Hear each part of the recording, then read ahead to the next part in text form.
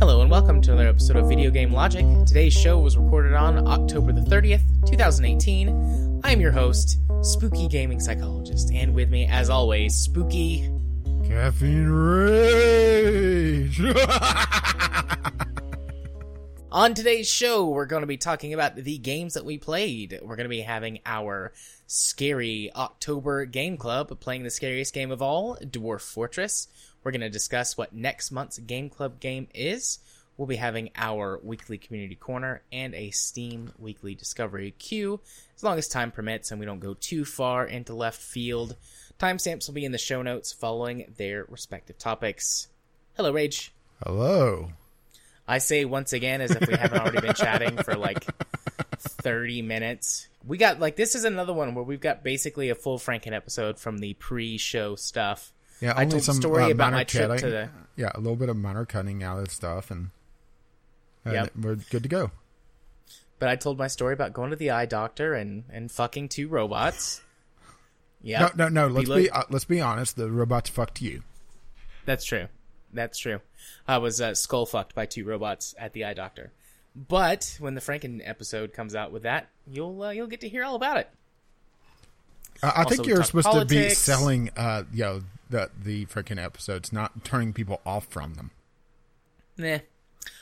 Then we talked some politics. We talked about internet speeds, and now we're here. Yeah. How are you, Rage? Yeah, I already asked you that, and you already said. Well, fairly good. Well, that's good. Me too. Tomorrow, going to be doing some trick-or-treating. I'm not going to be trick-or-treating. I'm going to be handing out candy where I live, and also have the Halloween party for the apartment complex. And I got 2 trays of meatballs chilling in the refrigerator to make all fancy tomorrow. Nice. Yeah, you'll have to put some pictures on Twitter about those, because they were cute. The picture you showed me. Yeah, that was my test batch. Yeah. Basically, meatballs wrapped in croissant dough, like they're little mummies with mustard or ketchup eyes. Yeah, they turned out really well. They're adorbs. Yeah, and then we're all going to be going out as the Incredibles tomorrow. Although Katie might not, because she's sick again. I made her go to the doctor and get medicine this time, though. I'm like, babe, we have insurance that we pay for. We should use it. Oh. But hopefully she'll be better. If not, it'll be me as Mr. Incredible. Which, again, like I've said before, it works because he's fat at the beginning of the first movie. Well, I was about to say, it also works if Katie can't go, because then you're doing the whole Mr. Mom thing. Yep, from the second one, so that works. And then King is going to be Dash. And my mom is talking about coming, and she got an Incredibles costume too, but she can't be Elastigirl because that would be weird. So I don't know who she's going to be. Violet, Edna I guess, because she's short. No, Edna. Oh, that would be amazing if she was Edna. But no, my son was like, you have to get an Incredibles costume too. And my mom was like, oh, of course I will. Because, that's what she does. She would have been perfect for Edna then if she's short. She is. She's short. She's, I don't know, 5'2". Does she also have a bit of a sadistic side, Well, she's a radical conservative Christian, so I guess so. Boom! Sick burn on my mom. Glad she doesn't listen to this podcast. As far as you know. Yeah. I don't think she does. There's too much profanity. She likes to think that I'm a perfect little angel. And here's the one. Here's the one I thought I was the profane one. Well, any amount of profanity is too much for my mother, especially when it comes out of my mouth. Love you, Mom. Mwah. Well, considering what's also been in your mouth, the curse words is probably the least of your problems. Yeah. Not enough soap in the world to wash out all those dicks. Oh, I was going to say robots. I was going to say the robot dicks. Yeah. Well, look at it this way. At least you're well lubricated now. All the oil, right? I am indeed. So how do we want to do games we played this week? Because I have several more than you do. Do you want to alternate until you run out, and then I'll do my last couple? Do I have any that really ties into any of yours? I guess not. I kind of want to skip to my second one since we are talking about robots. So let's go ahead and do that. Sure, go for it. And I'll swap the order in the show notes so that they're proper. So since we're talking about robots and fucking, granted, that second one may not tie in all the way, but we have I played a bit of The Colonist on stream, and this is a bit of an oddity. And if this game had one thing on its store page, I'd be singing its praises. A blue box. Okay. Because this really feels like an early access title. But it isn't. This is one of the games that all the systems feel pretty good overall, but there's not a lot of content there. And when I first started playing it, it started to feel like this starts to feel like an early access title. And I was thinking that maybe the level select screen scrolls. No, it doesn't. It has 9 levels total. It has it technically has a campaign, but I wouldn't want to call it more of a scenario mode that ties everything together. Sorta. I mean, it has a loose story about how the robots were created to simulate human life, and they decided they had to escape to humanity in order to live free. But all they know is how to simulate humans. So, you have things like robots that grow sheep to make meat to take to homes to create essentially a biofuel canister that powers other robots. Like I said, it's kind of weird. There's this whole thing where it feels sort of like they half-assed a conversion from something like The Settlers to a more robotic sci-fi thing. But then there's other things that make me think that this was designed all along, particularly the road system, which I touched on during the Discovery queue, where it has a very Factorio feel to it overall, and actually a very Dwarf Fortress feel to some extent, because it's all about subsystems and about management of different parts of an overall colony or fortress or whatever you want to call it, where it's all in supply chain. So you dig up the stone, and the stone is made of stone blocks. The stone blocks are used in research, or the stone blocks are used in construction for other things. Logs are from down trees, as you do. But the trees could go in to a lumber mill, become planks to be made into other things, or research could also use planks to research certain things. So you can see how, the supply chain starts to really work on this. But because there's so many things floating around, the road system starts to get a little micromanagey, because everything is essentially moved around either via a ship, a train, or essentially a bucket brigade on the road system itself. There's 2 types of roads. There's what they call roads, but I want to almost just call them, like I said, a bucket brigade, where as you put down the roads, they're put down in segments. And on each segment, there's a dedicated hauler. And at the end of each segment, there's a post that you could flag or either whitelist, blacklist certain items to be able to try to micromanage the individual resources going down them. But each post also has a cap of how many resources could be at it. And I was hitting a point where if I wasn't being very, very, very careful on what was being pathed in a certain way, I would hit a roadblock to such an extreme where it would just completely bottleneck and the robots would shut down because it couldn't resolve the logjam, essentially. Granted, I wasn't having a problem with logs going down that, but the word fits, right? Yeah. Because I guess the items are coming in two separate directions. And I think there's a cap of 5 or 6 items on each post. And essentially the robot was sandwiched in between two stacks that it couldn't resolve. So I had to either go in and start manually deleting things, but that's just kicking the problem down the road, or start black flagging a lot of items and build essentially just a secondary bus, borrowing a term from Factorio, which, like I said, this game has a bit of a Factorio feel to it because of all the subsystems and moving resources around to different sub areas to run through different processes. So that's, like I said, very micromanagey, and I'm not certain if the pathfinding on the items is 100% there, because there was some times that the pathfinding was doing some little bit of odd things, like everything wanted to go down this particular path, even though there was another one that was shorter, which I'm not sure if it was just, like the Bucket Brigade.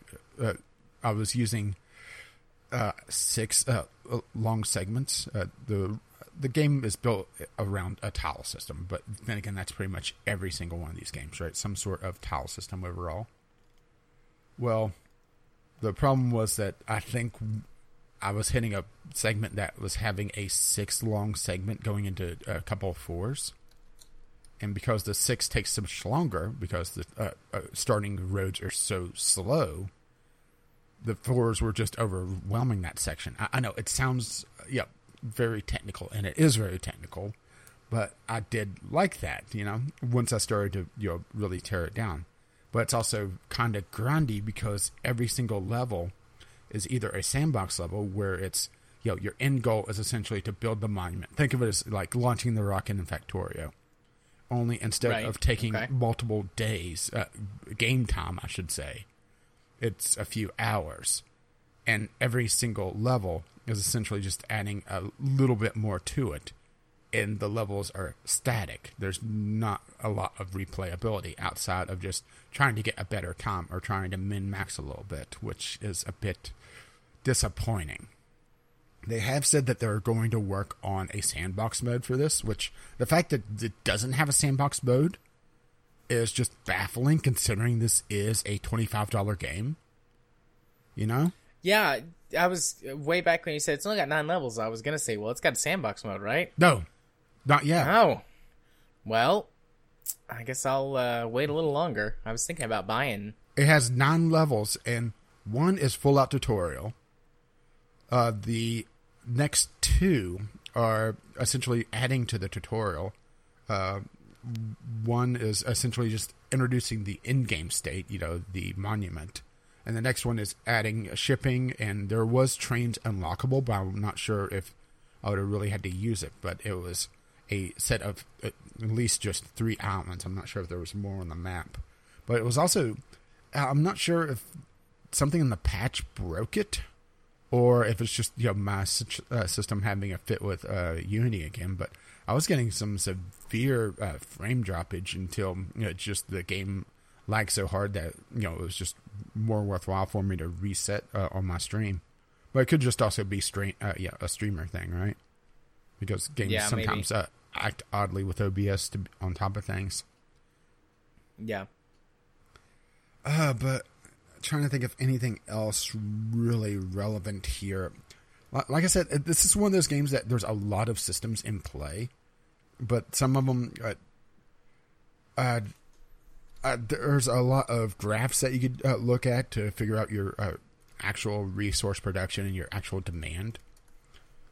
Which really makes it feel a lot more Factorio-esque, I should say.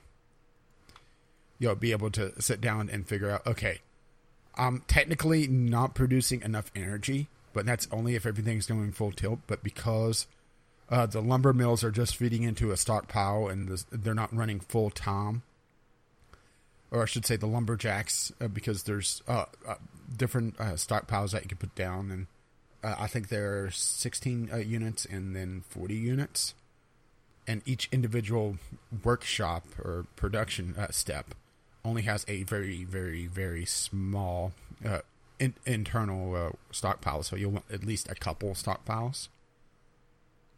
So if you have a stockpile where you have enough to essentially take that hit of max demand for a short time, then you can just slowly refill it. There's a lot of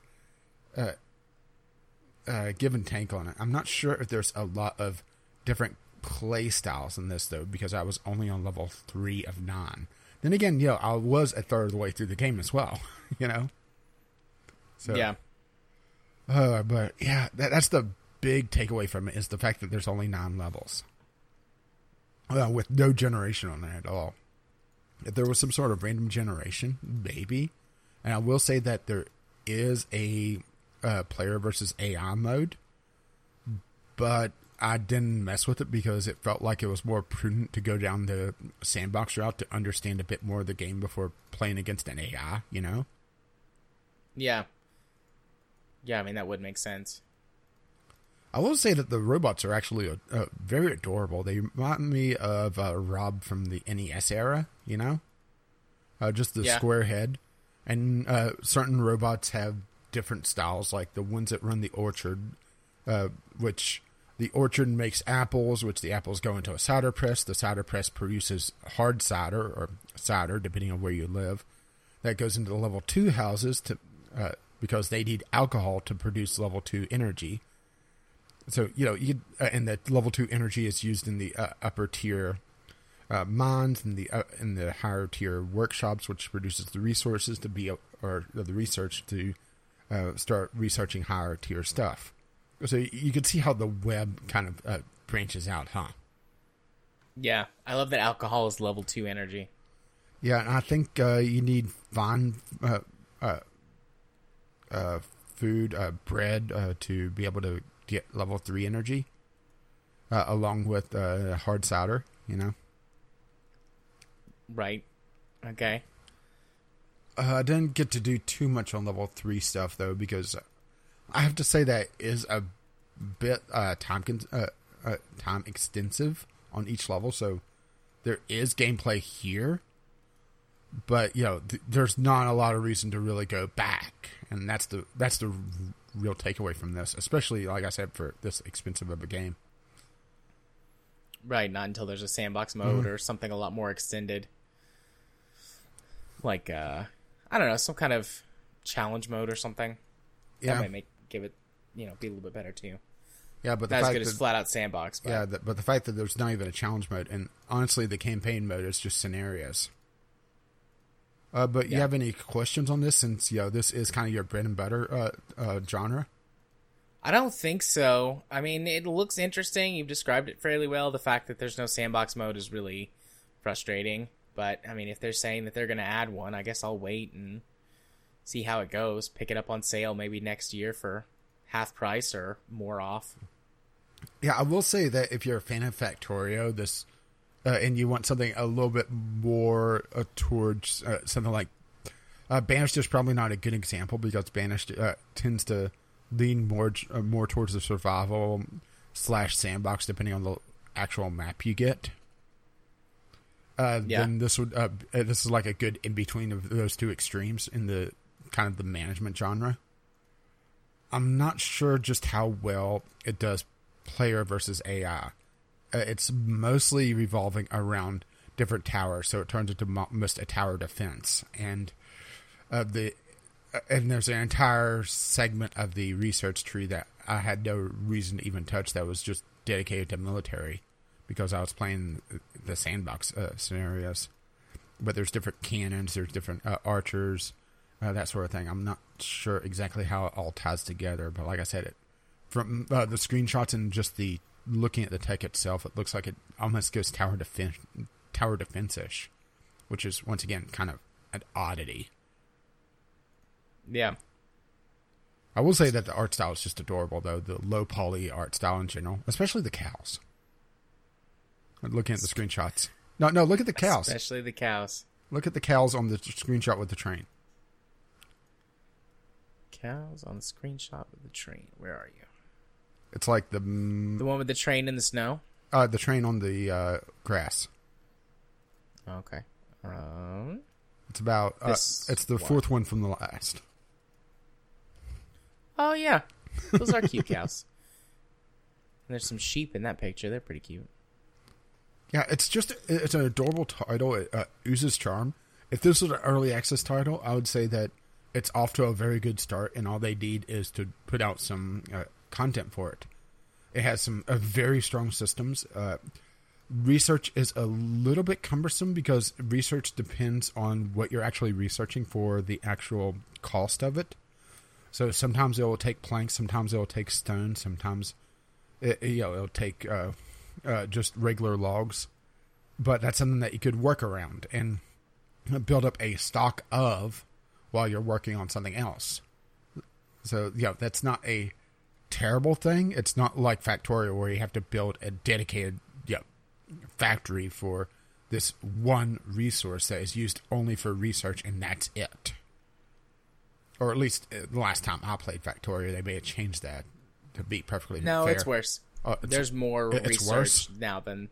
Yeah, there used to only be 4. Probably the last time you played, there were only 4 research resources. Is it 7? There's red, green, blue, purple, gold. Is there chartreuse? White. Maybe it's just 6. It's 6 or 7.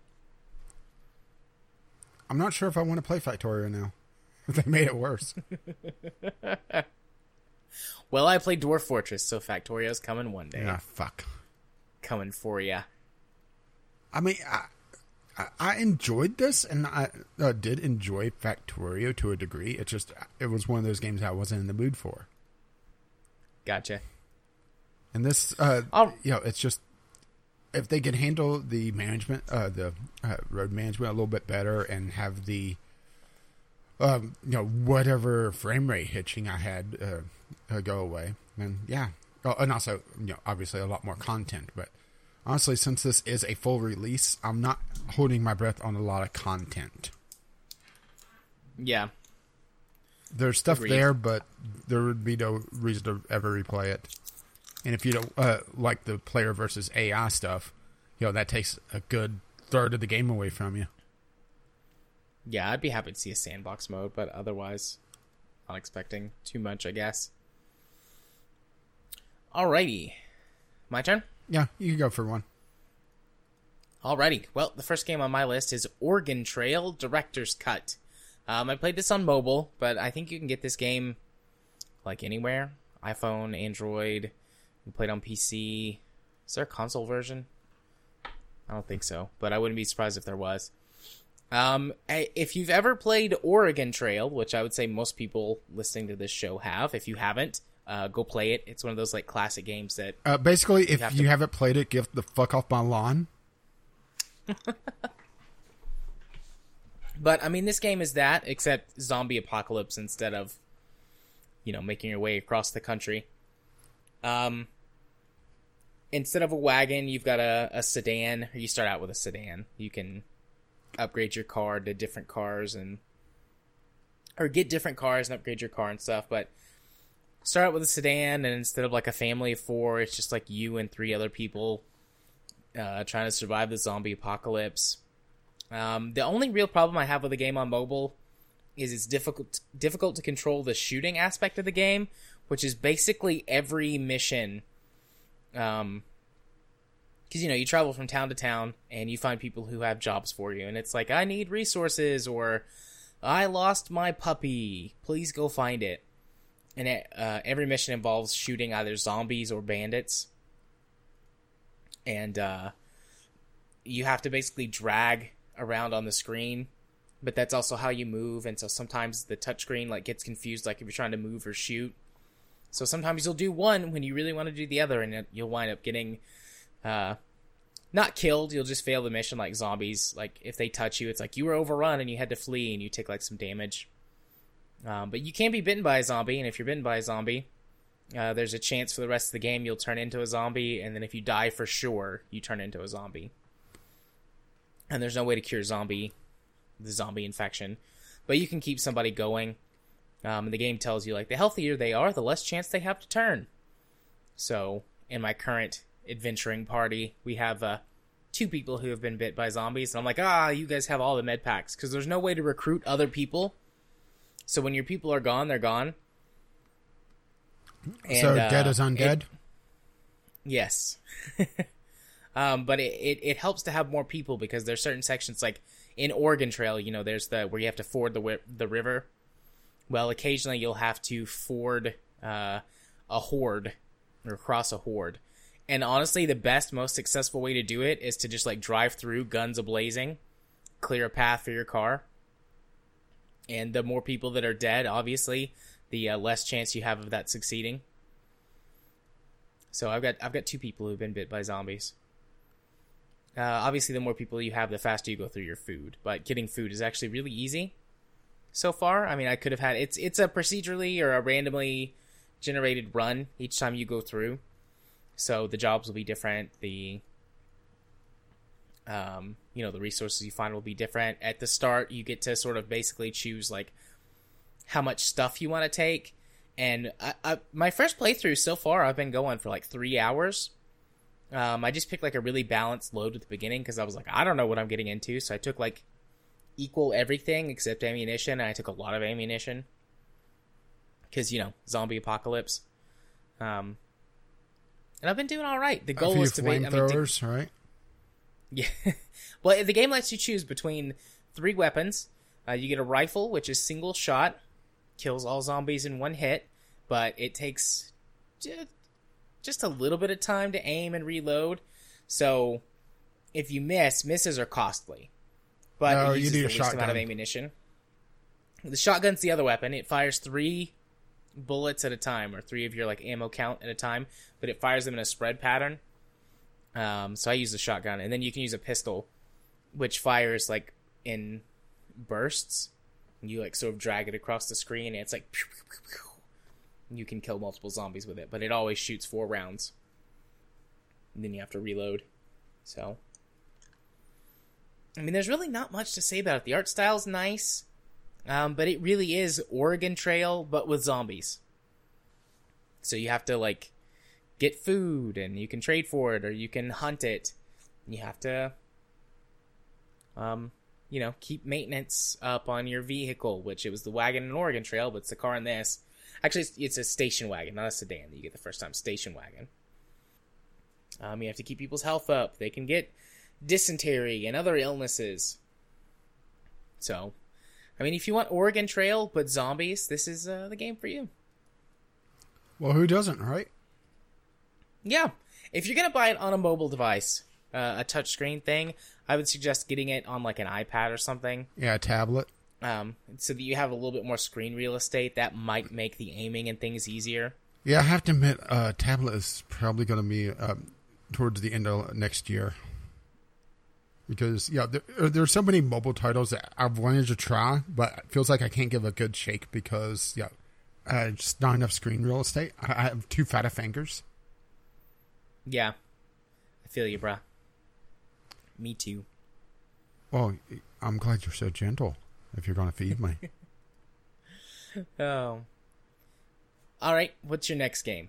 Well, my other game was one that we were supposed to play together, but somebody's internet started having trouble again.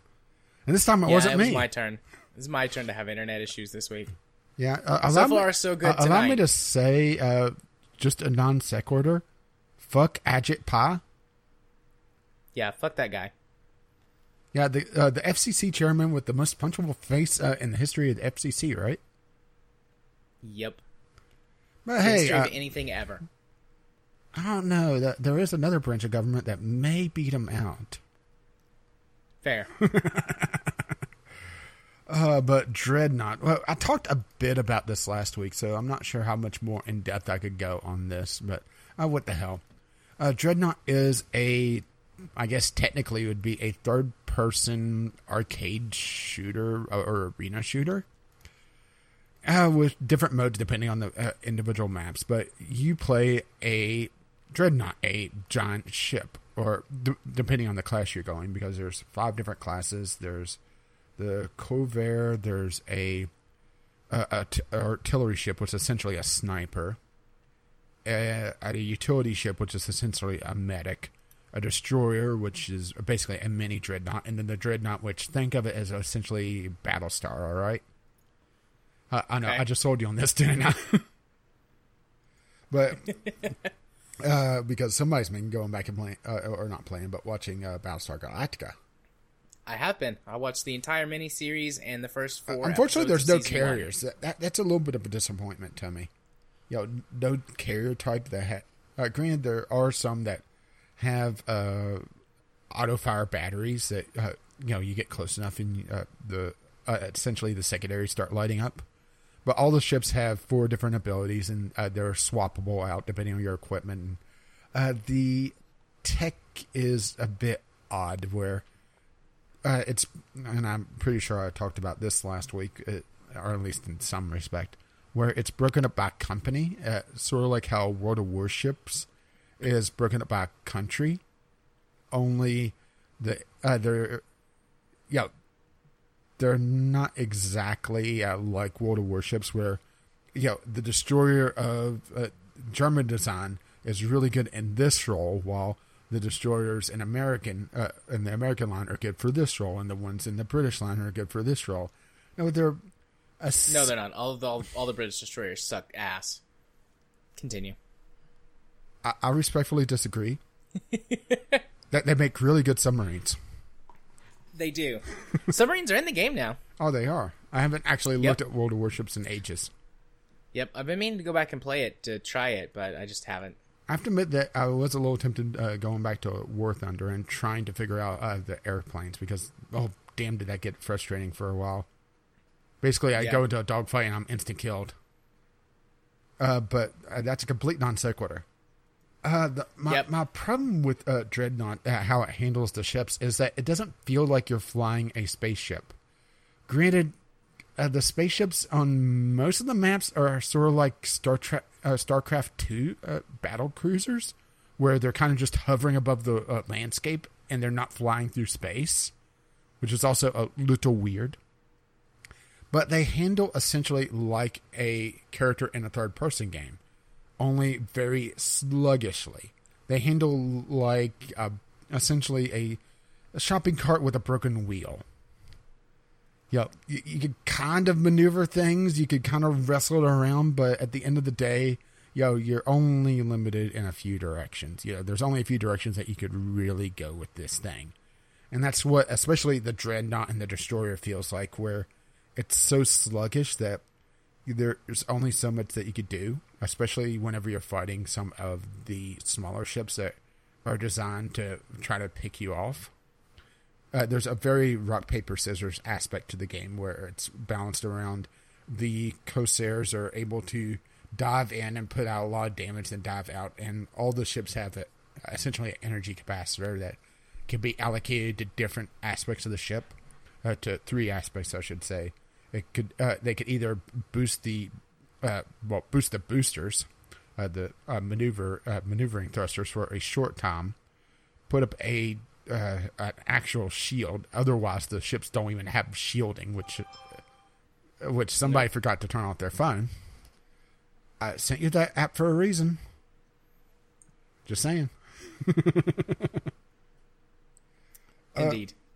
The ships could only have their shield up for a very short time, and it's like a 90% damage reduction, but since the game is built around having a medic in place, that's probably not a terrible thing. And then you could also divert energy to weapons, and as the ships goes up in tiers, the energy capacitor gets slightly bigger each time, so you start running into a thing where if you're fighting coming up against a ship that's a tier above you, you're going to be having a harder and harder time. And because how the matchmaking works, where it's broken up into 3 tiers, where one is 1 and 2, the second is 3 and 4, and the third is 4 and 5. Well, there's no reason to ever have the ships fight against tier 5s if they don't have to, right? Right. I mean, it does give you a little bit of extra free experience, which is burnable without burning a lot of the in-game currency. Most of the in-game currency actually is revolved around cosmetics, making the ships look pretty. Ooh, pretty. Which maybe that's why they're kind of floundering. I mean, we talked last week where they are losing money hand over fist. So many of the fights take place at several kilometers, and especially if you're up against a ship that has the if you're up against a team that has the sniper, a few good sniper hits will just decimate your team. I mean, it's not enough for a one-hit kill, something like a first-person shooter or a true third-person shooter. But that's where you start having the problem with the matchmaking system, because there's such a small pool. People that solo queue also get thrown in, it seems. I'm not 100% certain on this, but it seems that the people that solo queue comes up against pre-made teams as well. And the teams are only 10 by 10. So they're pretty small teams. They're smaller maps. So you're starting to see the problem here. A well-coordinated team is just going to absolutely tear apart a team that is just made up of solo players, or more solo players than the other one. Add to that the disparity between the different tiers, where each tier is a direct upgrade. It's not like World of Warships where, just because you're tiering up, that doesn't mean that the next ship is better. Or at least better right away, right? Yeah. In this, the only time I've seen a red number is maneuverability. And that's usually with either the destroyer or the dreadnought, where they become slower, but they can, or I should say they turn slower. They don't become slower. I don't think it's actually possible for the dreadnoughts to become slower without them going in reverse. But they gain a lot more health. And in some cases, a 25-30% more health between tiers. And that's before starting to add in the tech tree, which the tech tree is pretty linear, actually. Usually, for each tier ship, there's one or two choices for the individual equipment, which also is the individual abilities in some cases. So you may have the ability for the Dreadnought to do essentially a short-range warp jump, to be able to jump into the middle of a fight or be able to escape. But they may be able to trade that out for an ability that boosts damage for themselves or everyone around them. Or another company may have it where the destroyer is able to essentially reset all their cooldowns on all their other abilities. Or they have an AoE that does something else, and it becomes a little bit more strategic there. But like I said, it's a linear path. There's not much choice outside of that. Everything else is kind of boring. Main gun gets slightly better. The secondaries get better. The missiles get a few extra missiles in it. There's nothing really interesting in the abilities otherwise, which is a little bit of a disappointment. And the fact that, they just announced that they're losing a good chunk of their development staff is also a disappointment, because I do think that there's a good core to the game here, but because they really didn't promote the fact that they were going on Steam, and the last time I heard about them, they were actually in closed beta. It's just head scratching to me that they haven't been, putting out the marketing more. Granted, once again, we talked about, they're losing a lot of money, so maybe they just don't have the capital. I don't think there's any real pay to win. There's a lot of ground to win, and it does have the whole thing where they call it hero ships, but the pay for ships. But those are mostly co-signed to the tier 4 and tier 5 stuff, so the entry-level matchmaking still has as a good impression as you can make with, random matchmaking, right? Especially with a smaller group like this. Going in, you're given access to all 5 classes immediately. There's none this bullshit, play a destroyer for a little bit and rank up, and, you get a cruiser, rank up a little bit more, and you'll unlock a battleship, that sort of thing. No, you get all 5 classes immediately added to your fleet. You die, you're able to warp in a new copy of that ship or change ships, which is something that I like a lot more over World of Warships. I got to be perfectly honest. But it also encourages a lot more risky play. It encourages the destroyer equivalents from World of Warships, the Corsairs, to dive in on a group of enemies and try to knock out a couple instead of having to play a lot safer and try to shoot from range or just lob missiles, that sort of thing. Which feels right for this, especially since they have the ability to warp in ships and the character select going in. You're in orbit around the planet and you're warping in the ships for your armada to warp into battle. So the fact that they kept with the theme there for the respawn is actually really good. It does have the World of Warship problem where everything feels like a toy ship just because of the kind of exaggerated dimensions. The guns are a little bit too big. The dimensions feel a little bit off, but that's maybe just perspective. Yeah. Trying to think of anything else. It really promotes team play, but there's not a good way to really talk in game. It doesn't have voice chat as far as I could tell, which maybe that's a good thing. It has a reload system for the primary weapons, and it has a primary and secondary weapons on top of. Some ships have a secondary battery that is auto fire at a particular range, but primary weapons and secondary weapons are depend on. For one, what ship you're running, and what company's ship you're running, and class you're running, but also what you have loaded out. Like, one has a flat cannon that's very short range but high damage, while its primary weapon is a more long range, slow shooting, not quite sniper, but close to it.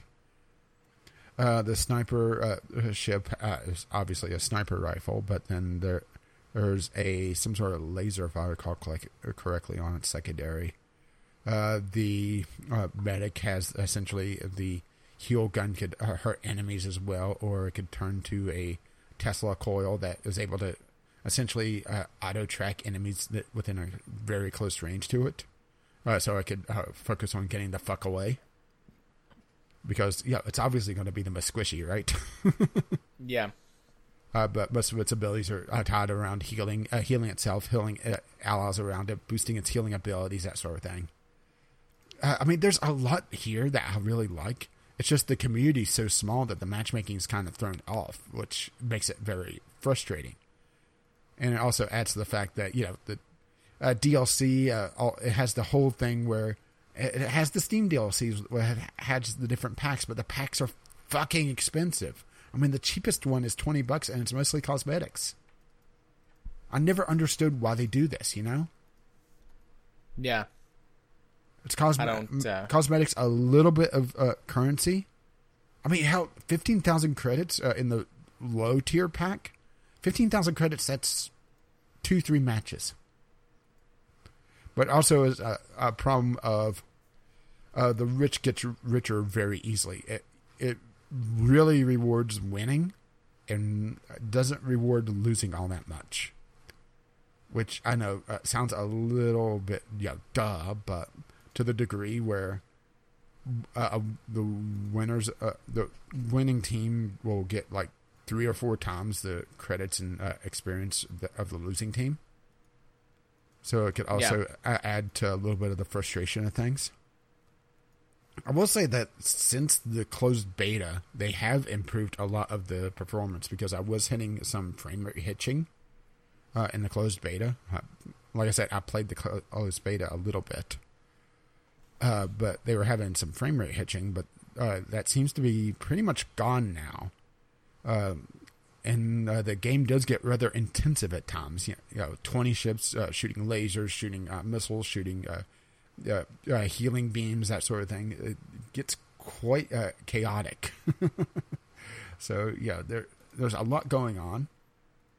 But I never saw a frame rate problem, so they did fix that. Not a huge fan of some of the some of the UI choices. They've gone very console with it. There's a lot of screen real estate taken, but also not a lot of info given, if that makes any sense. So it's like all flashy and mostly like Yeah. useless. Yeah, and also it used to be where the UI for the energy capacitor was very, just a very quick. It was still a radio menu, but you hold it down and you quick flick and you're done. This, it seems like the UI wants to stick in the middle position, which deactivates the capacitor to allow it to start recharging. But that actually got me killed a couple times because I would have missiles incoming and I would try to flick to activate my shield, but it wouldn't do it properly because it has that center position that's a little bit sticky. And it seems like just before they launched on Steam, they completely redid the UI. So I think that may be a little bit buggy still, or they may have not tuned it quite correctly. And I will say that the center UI is a little bit busy. It could sometimes be a little bit distracting, particularly just trying to figure out where people are, and there's info there that isn't exactly apparent. Or it could be a little bit distracting on what your ammo count is, where just exactly how much health you have, even though it is shown in the middle of the screen, because it's also where all the flashy effects are and that sort of thing. But all the important stuff, the round time and actual overall points, depending on, once again, the different maps, is just tucked around away in the lower right-hand corner, which, like I said, is just odd. And all the ship abilities is at the very top of the screen, Yeah. Just some strange UI choices. But I do have to say that the way that they did area capture is actually very interesting. Area capture is essentially, your traditional King of the Hill map, all right? Or control point map, I should say, where you control points and you gain points towards an overall goal.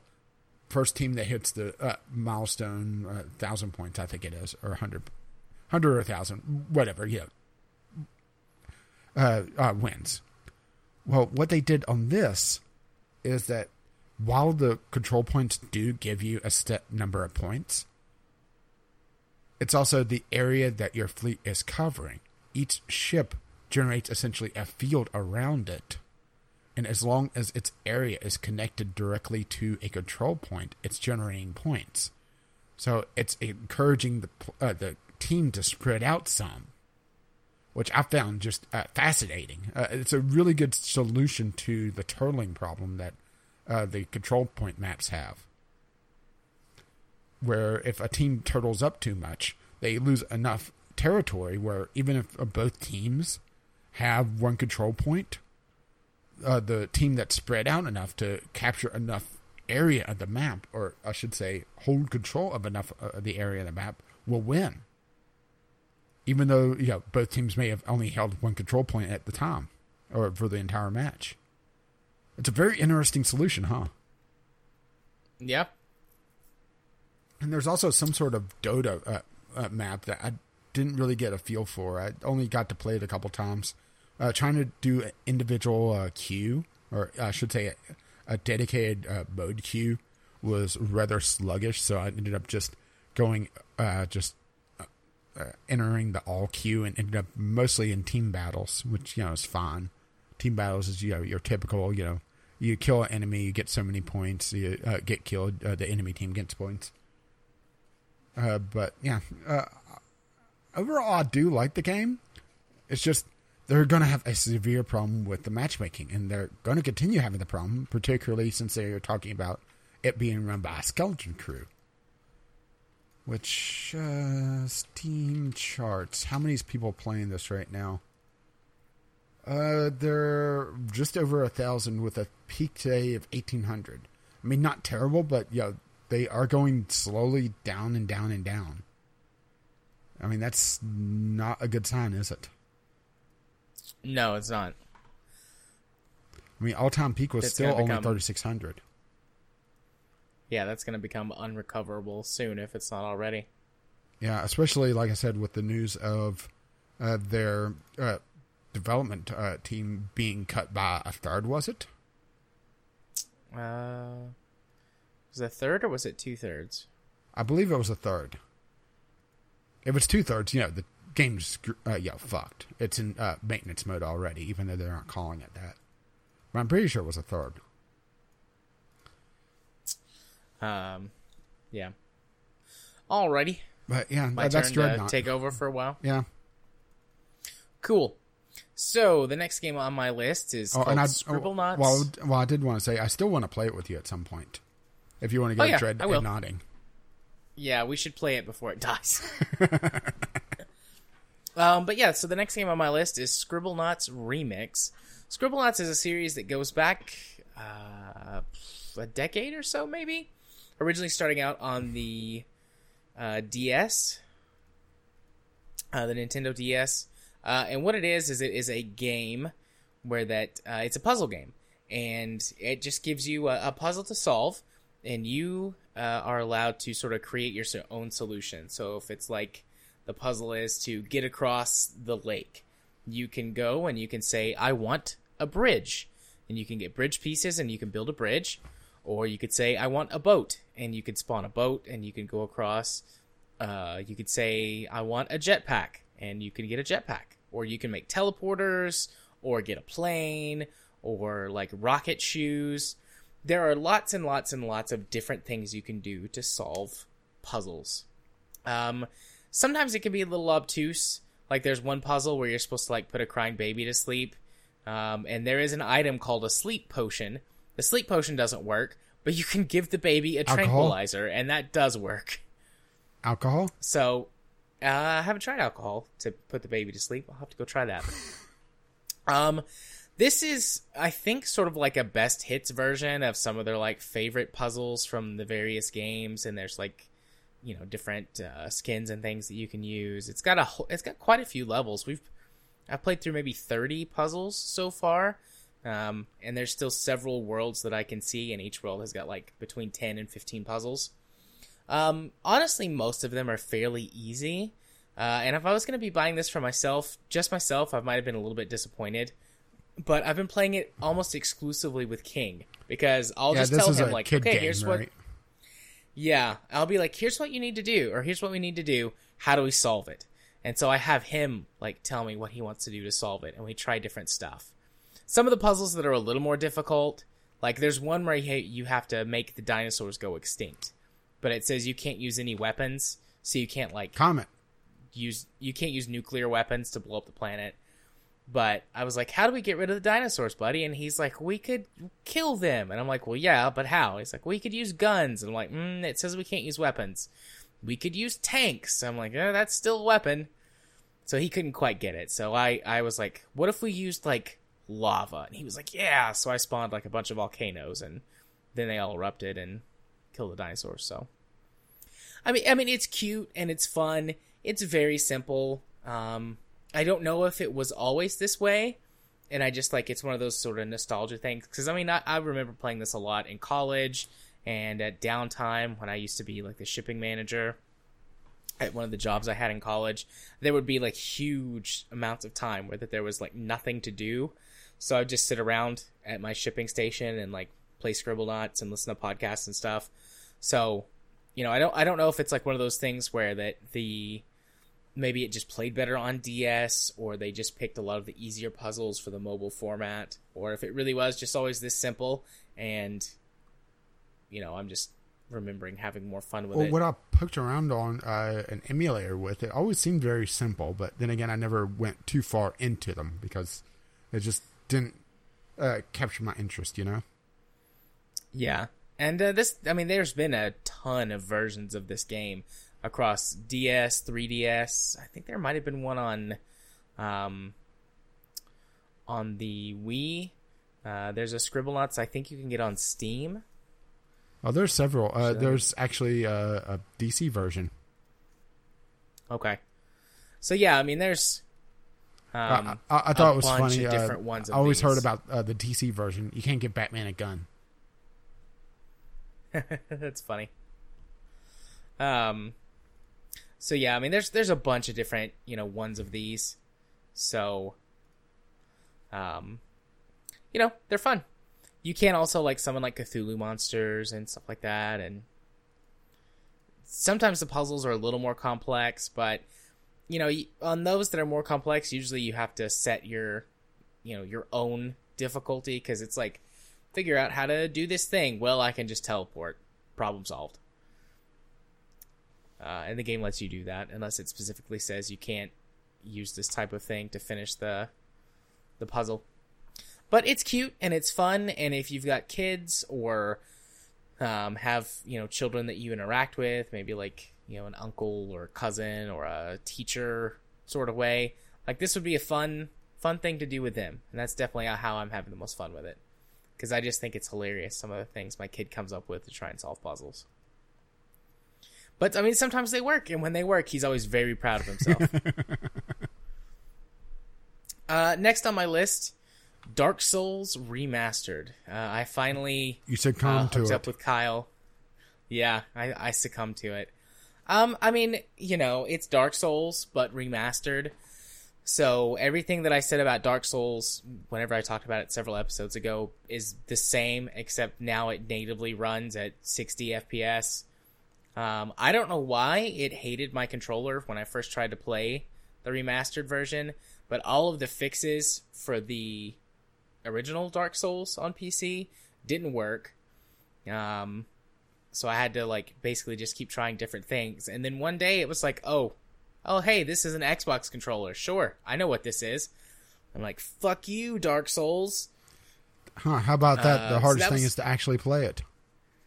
Yeah, and that was the first big holdup. And then I just was like, I don't want to play this, Kyle. But finally, it was like, he was like, do you want to play? I'm like, yeah. Let's get it out of the way. Going on tonight. Let's play it. And I mean, it was okay. The fact that it runs at 60 helps a lot. Now, is it hard mode 60 where it was doubling all the weapon durability hits? I don't think so. Wasn't that a thing for the original Dark Souls? Was if you were running at 60 FPS, it would take twice the durability damage to the weapons, because it was twice as many frames whenever something was impacting something? I don't know. I never heard of that being a thing, actually, so. I need to go double check that. I hope not. Kyle hasn't said anything about it. But anyways, yeah, I mean, it was better running at 60 FPS, and having played the Surge quite a bit, which Surge is basically sci-fi. Looks like it's Dark Souls 2 that was doing it, sorry. Gotcha. Kyle, the Surge is just sci-fi Dark Souls. You're wrong about everything. He's just upset that the guys aren't naked. Yeah. No, but so playing the Surge quite a bit got me a little bit more into the style of game. So I was having a better time just in general than the first time I tried Dark Souls between those two things. And then playing with a co-op partner is nice. Kyle helped me out. He showed me where some stuff was and what to do with some things, and wasn't all Kyle about it. I love you, Kyle, but sometimes he is Kyle's sometimes about whenever things. you play new games with me, you're a Kyle about things. So, he helped me out, showed me around, made sure I didn't get killed. We beat the first boss. I guess technically it's the second boss, because the first boss you beat during sort of like the tutorial section of the game. But the first boss you can take on co-op. We beat that. We did a few other things. I mean, we played for 90 minutes the other night. And I was going to play with him some on Sunday. I was going to play with him in the middle of the day on Sunday. And then we were going to play Dreadnought Sunday night. And then my internet took a huge shit. It was out for part of the day. And then the other part of the day, it was really slow. So, I mean, it's Dark Souls. It's okay. Is Dark Souls yet remastered? I'm definitely down to play some more with Kyle. I mean, it's not going to be like a game that we mainline. I'm not going to constantly want to play it. But, every other weekend, maybe for a couple hours, we'll get through Dark Souls eventually. He'll drag me along through. And I will say, Kyle, I'm not playing Dark Souls in the middle of recording this. He sent me a message on Steam a little bit ago. It was like, hey, you down to play some Dark Souls while you record the podcast? And then it was a pause before I responded, because I didn't notice it first. And he was like, I'm of course kidding. I was like, are you? But are you though? Let's be honest. He was like, yes. No, he isn't. unless you want... It says yes. Pause. Unless you were game to swear randomly for no apparent reason. Fuck! Some good things. I mean, we do that anyways. So yeah, Dark Souls Remasters. It's Dark Souls Remastered. And it's okay. How about that? And it's a little bit better than okay with a co-op partner. Next game on my list, this will be another fast one, Elder Scrolls Oblivion. So I'm playing Oblivion again, but I've never actually played Oblivion on my actual gaming PC. I played it for like 1,500 hours on Xbox 360, and probably another 100 Oblivion without mods, you poor thing.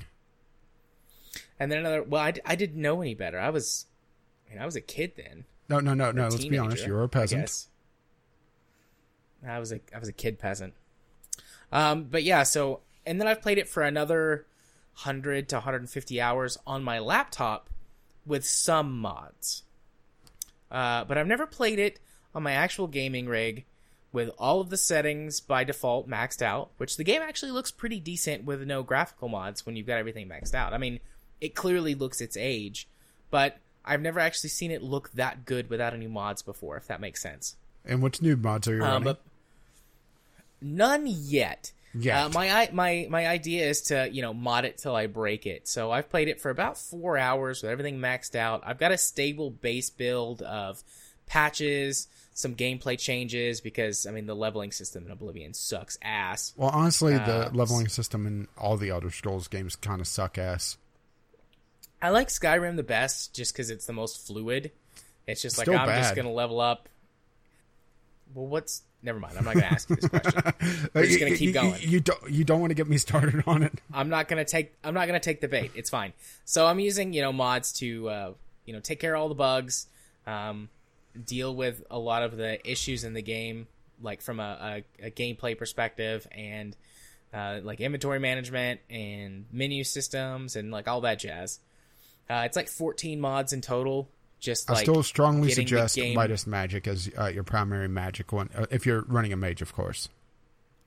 I'm actually not running a mage primarily this time, which is a very big break for me. I'm going to try and play like a sneaky character, or a rogue. So I'll use some magic. Pretty much the meta, how you play Elder Scrolls game, sneaky archer. Yeah. I mean, typically I always gravitate towards like battle mage. That's just my style.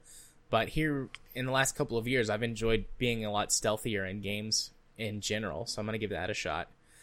But anyways, yeah. So I've got like 14 mods installed as just like my base of fix the bugs, make changes to the gameplay to make it the way that I want, fix the menus. And then I'm going to start adding in stuff. Just tons of stuff. We're going to player housing. We're going to go all kinds of like character model mods. We're going to do some graphic stuff. We're going to change up all the cities. There's several large mods to adjust the questing system and just all kinds of stuff. So I'm going to mod it till I break it and then try and pull it back and unbreak it and like sit right there on that precipice. But it's taken me about 4 hours of testing.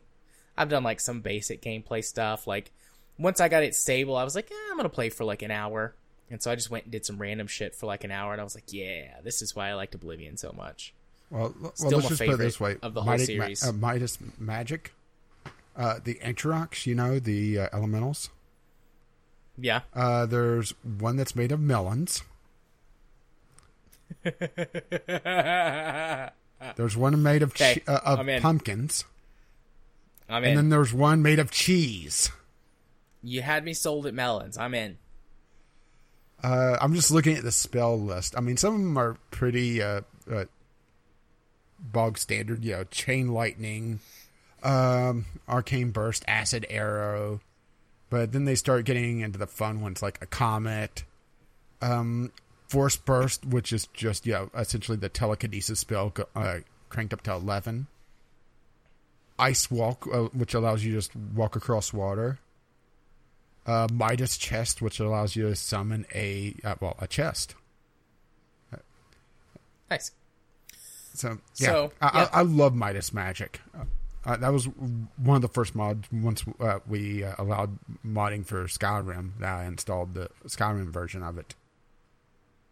and let's put it this way. There's a summonable mount that you could get. A white tiger. I like tigers. Do you like riding them? Yes. And there's also a magic carpet. So you can go on a magic carpet ride. Oh. Alrighty. So yeah, that's Oblivion. And on to the last game that I played a little bit this week. I originally wasn't going to talk about it, but we were chatting beforehand, and I was like, yeah, I'll talk about it. Red Dead Redemption 2. I don't own a PS4, and I didn't buy it for Xbox One, but I do have a friend that owns a PS4, and I saw him this weekend. I was at his house doing some stuff, and he was like, hey, check out Red Dead. And I'm like, oh, I've heard a lot of good things about this game. I'd like to play it a little bit, watch you play a little bit. And I don't have these opinions to be just contrary or to like seek attention or whatever. No, let's be perfectly honest. Let's lay our cards on the table here. You spent way, way, way too much time around me. I spent too much time playing PC games because this game sucks. God, it's so bad. It's really bad. A lot of what I'm going to say that's bad about it is purely subjective. But objectively, this game is not as good as people think it is. Because, like, all of the stuff they've said about, look at how great it is, and immersive, and emergent content, and all of these things with the physics, it's like, that existed, 3 years ago in this one PC game I played. Or, all of these things existed 2 years ago in this game I played on PC. It's like all the stuff they talk about, like, with the environment, and, like, check out the lighting, and how awesome it is. What about and the shrinking horse balls? I'll get to that shit. Euro Truck and American Truck Simulator have better weather effects than this game does. Better rain effects, better lighting, better bloom. All of that stuff is better in those PC games from years ago. I mean, I guess American Truck is newer, now, but it's in the same what engine frame as rate Euro is it Truck, running? right? It is locked to 30. Ugh. He's got a PS4 Pro, and it can't hold down 30. It can't hold down 30? Really? No. And unless you put that's it... something I never understood is why do they go to... Okay, if you want to do 30 for the cinematic experience or, to be able to crank up all the graphics, fine. But crank it up so much that it can't even maintain a 30? How the fuck do people put up with that? On PS4 Pro and Xbox One X, you can set it to a frame rate priority mode, which keeps it at 30 most of the time. When you get into town, all bets are off. It's fucked. And I couldn't imagine playing this on the standard Xbox One or the standard PS4, because they can't even hold down 30 when there's nothing going on. And you can't actually set the priority modes on the base consoles. You have to have the Pro or the Xbox One X in order to do that. Otherwise, it runs by default at a lower everything to try and keep up, and it just can't. Well, look at it this way. I looked into this. You don't have to turn on the heat this winter because that poor console is going to be bursting into flames. Yeah, and I looked into this because I was like, that's not 30. That's not even 30. Because he's like, what do you mean it's not 30? What do you mean 30? I'm like, oh, my dude, I got to show you what real games look like. Behold the glorious PC Master Race. He's supposed to be coming over in the next couple of weeks. Find out which games he has. That he plays a lot, that you could also play on PC. Oh, I've already got one. Monster Hunter World. He plays Monster Hunter World on PS4.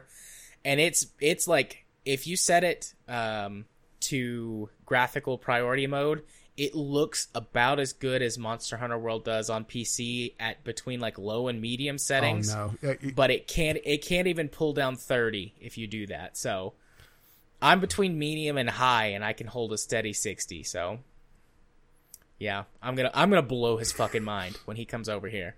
I'll report on how that goes. Is there any others in a week or two that I should watch out for you playing? I don't know. I gotta look into that to see what other games he has that I might have. But, anyways, so yeah, everything that this game for a console, yeah, it's pretty good. It's all right. That's a good effort. Good on you, champ. It's probably the best looking console game I've seen on console. But well, that's typically where console games are. I've been playing PC games for years that do everything that this game does better. Or at least as good, but also in 60 plus FPS, so better. So all of that stuff, like, just throw it right out the window. All right? You got nothing to offer me on that front. Then we get into this game. And if you watched the Jimquisition this week, Jim Sterling does a pretty good job explaining this, the difference between attention to detail and obsession with detail. Yeah, it's kind of this game perfect timing for that, huh? Yeah, this game wastes so much of your time. So much, because everything has got between like a 2 and 5 second animation. And there's no way to skip it, there's no way to turn it off. So you get into a gunfight and you kill 10 people, the animation to loot their body is between like 2 and 4 seconds, depending on what position they're laying in. So then at the worst of it, where it's closer to a 4-second thing, say that they're like laying face down on top of something, so it's not the ground. You walk over to them, you do the loot, push the button to loot. Arthur, the character you play, reaches down, like grabs them, moves them off of the thing they're laying on, flips them over so they're laying on their back, like ruffles through their pockets and like puts stuff in his pockets and then lays them on the ground. So it's like 4 seconds. So this is what Jim Sterling was talking about, the game masturbating. Yeah. And then if they're just like laying on the ground on their back, you reach down, pick them up, go through their pockets and lay them back down. It's like 2 seconds. So between 2 and 4 seconds every time you want to loot somebody. And some of the bigger gunfights you can find yourself in, like we didn't get any this big. There were maybe like 5 people, the biggest gunfight we got in. But I've heard people talk about specifically like story missions where you wind up killing like 20 or 30 people. And if you want to loot their bodies for everything, I mean, like 20 people at best, 2 seconds. That's 40 seconds you're going to spend. Actually more, because you'd have to walk from person to person. That's 40 seconds so just looting. The looting animation. Just looting. Yeah, just the looting animation. And it's that for everything. So you're out in the woods and you're like, oh, look, some eggs. I can collect some eggs from whatever so I can have more food at my camp. You walk over to him, and it's not just like push the button, quick, eggs in your inventory. No, he bends over, picks up every single egg, puts them in his pocket, and then walks away. It's like 5 seconds. Every time you want to collect something. You kill some animals, you want to skin their bodies so that you can like take the pelts back and get, the resources from that. Okay, how many animals can you skin in Far Cry compared to the single animation in Red Dead? Well, Far Cry's like what, 1 or 2 seconds? Yeah, it's like you get the knife and it's like quick, quick, and then it's done. In this, you go through a detailed, like the most detail I've ever seen in any video game, where you like actually skin the body and peel the skin back and collect whatever it is that you're going to collect and then put that away. It's between like, for some of the animals that we hunted, like some alligator and some deer, it was like 10 seconds for this animation. Sheesh. To do. That's for every single one you kill. Some of the smaller animals like rabbits or turtles, you're looking at like 5 seconds that it does the animation. For every one. And then on top of that, let's say that you want to bring the carcass back to get the food from it, not just like the one resource that animal provides for crafting. You got to pick that up, walk very slowly over to your horse, put it on the back of your horse, and then that's it. You got to go back to camp, drop it off, and then come back to hunt again. And there's no fast travel back to your camp. In fact, the whole fast travel system in this game is broken and stupid.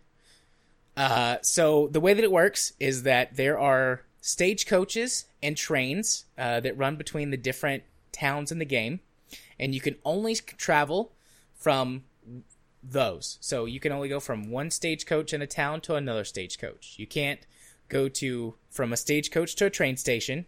No, sir, you can't do that. You have to go from stagecoach to stagecoach. There's an upgrade you can get that lets you fast travel from your camp to a town, but you cannot fast travel to your camp. Period. So there's no upgrade that unlocks the transfer ability. Nope. Nope, none of that. You gotta ride your horse. It sounds like a Wild West simulator. You gotta ride your horse wherever you want to go, or at least to the fast travel points that let you travel between the towns that they can actually fast travel to. I mean, if it was billing itself as a simulator, this would be awesome, but it's not, is it? No, it's not. Let's talk about your horse. Let me just keep complaining here. Let's talk about your horse. All right. Here comes the horse. So this is. No, we're not there yet. So you're on your horse. You're riding around. You just got this cool outfit. Maybe you bought it, or you found it on one of the, 6 hours you just spent looting that group of people you killed. It's like you want to change your outfit. You're riding your horse. Nope, can't do it. Got to stop. Can't change your outfit or your equipment while you're riding on your horse. You can be sitting still on your horse. And technically you can be moving forward if you accidentally nudge the stick right before you hit the pause button. It'll let you get away with that. It's so generous. But if you're moving it more than just a very, very slow walk, you can't change any of your equipment. Well, that's not true. You can change your guns. Otherwise, you can't change any of your equipment on your horse. So you have to stop. Then you go to change your clothes. And, there's not an animation for changing your clothes, so I guess that's a good thing. It's very generous and not wasting our time in that respect. But, yeah, you can't be moving on your horse. Change your equipment. Also, if you want to call your horse to you, if you've seen anything, you know about this, but how most games handle that, like summoning a horse or vehicle to you, is it spawns sort of behind you or maybe off to the side where you can't see it, and then it pulls up to you, right? Mm-hmm. No, not in this game. The horse is a character. And when you get out of range of the horse, the horse can't hear you whistle, and so it can't come to you. So you have to find your way closer to your horse to be able to summon your horse to you. And not only does it not spawn, but it navigates to you in real time. God. And the pathing for the horse when it's on its own is stupid. Genuinely, it's bad. And it will crash into things and fall over stuff. I've seen and some get of the stuck. GIFs of it running in cinematic mode and just plowing through people. Yep. I'm imagining it's the same pathing AI there. Yep. It's bad. So if you're in a swamp or a forest and you're hunting and you want to call your horse over to you so you don't have to walk, 600 yards with very slow... Because there's no running. If you pick up a carcass, there's no running. You have to walk. So you want to call your horse over you so that you don't have to walk back to it with the carcass of the animal you just hunted. You'll be waiting a while because it's going to crash into every tree and bush, and it might get eaten or attacked by an animal on the way or a person. Your horse can die. Your horse has permadeath. If your horse dies, you have to get a new horse. And your horses grow and level with you. You have to pet them and feed them. Make sure they're clean. Make sure their balls are clean. Make sure they get rest. Make sure their balls are clean. And if you don't do that, your horse has lower stamina and it doesn't like you. And so it might not listen if you whistle for it. And it might try and buck you off if you're in combat because it doesn't like you. So you have to take care of your horse. Fuck that horse, but you have to take care of it. Don't actually fuck the horse. Fuck it in anger. Oh, no. If you're in that sort of thing. I guess you could hate fuck the horse if you wanted to. And the same thing goes for your character. You have to eat. You have to drink. You have to sleep. Is there pooping? Otherwise, you... No. Oh, they... if there is, I didn't... They backed out of the full realism? Oh. If there is, I didn't see pooping. But, yeah, you have to do all of those things. Otherwise, you also suffer penalties. Because what's a Wild West town without a pile of horse shit in the middle of the street, right? I didn't see the horse shit either. The horse probably shits, and I just didn't see it. If they animated the balls, they have to animate the shit, right? Yeah, fuck that horse. I didn't keep it around enough to actually look for it shitting. So that's that. Then there's the emergent gameplay stuff. Which, emergent gameplay, when done well, is great. Because it adds a nice little flair here and there where it's oh, that's unexpected. That's cool. That makes it feel like I'm living in a, or playing in something that's a more realistic world. We're going to be talking about in a little bit. But they took that concept and they turned the frequency dial to 11. So it's you're constantly running into these events, running into people, having an argument or a disagreement on the road, and you can avoid it, or you can jump in and participate. Constantly, you'll find someone being chased by a bear. You're trying to hunt, very slowly, carefully trying to hunt, which I don't have a problem with the hunting mechanic. It's pretty slow, but I get why it's slow, hunting, and it's supposed actually to be kind of slow. And it's one of those Zen things too, where you're hunting and you're looking for like the right prey, and you gotta, try and minimize the damage done to the meat and all that stuff. So it's like you're hunting, you've been tracking this animal, you're about ready to take the kill shot, and then you hear like, and like some guy comes running and a bear's chasing him, and it's like, fuck, there goes the deer I was just hunting. Yeah, but it's an internet meme moment. If it just happened once, or very rarely, that would be okay, but it happens a lot. A lot. There were lots of times we were interrupted by stuff like that. Like some guy running, being chased by something, or a gunfight like spawning in the distance and coming towards us. It just gets annoying. Or like going into... I was watching my friend play. He's like, oh, I gotta rest. I'm too far away from camp to make it back. So I'm gonna go to this saloon and we're gonna... Why don't they just pull into the gas station? We're gonna eat, drink, and we're gonna rest. And he goes inside and emergent gameplay... And it's like, hey, I recognize you, and a bar fight breaks out. And he gets killed because he was suffering from some penalties because he was hungry and hadn't rested. And he was like, not this again. Again? I'm like, this happens all the time. He's like, yeah, it's like every other time. If someone recognizes me and a fight breaks out.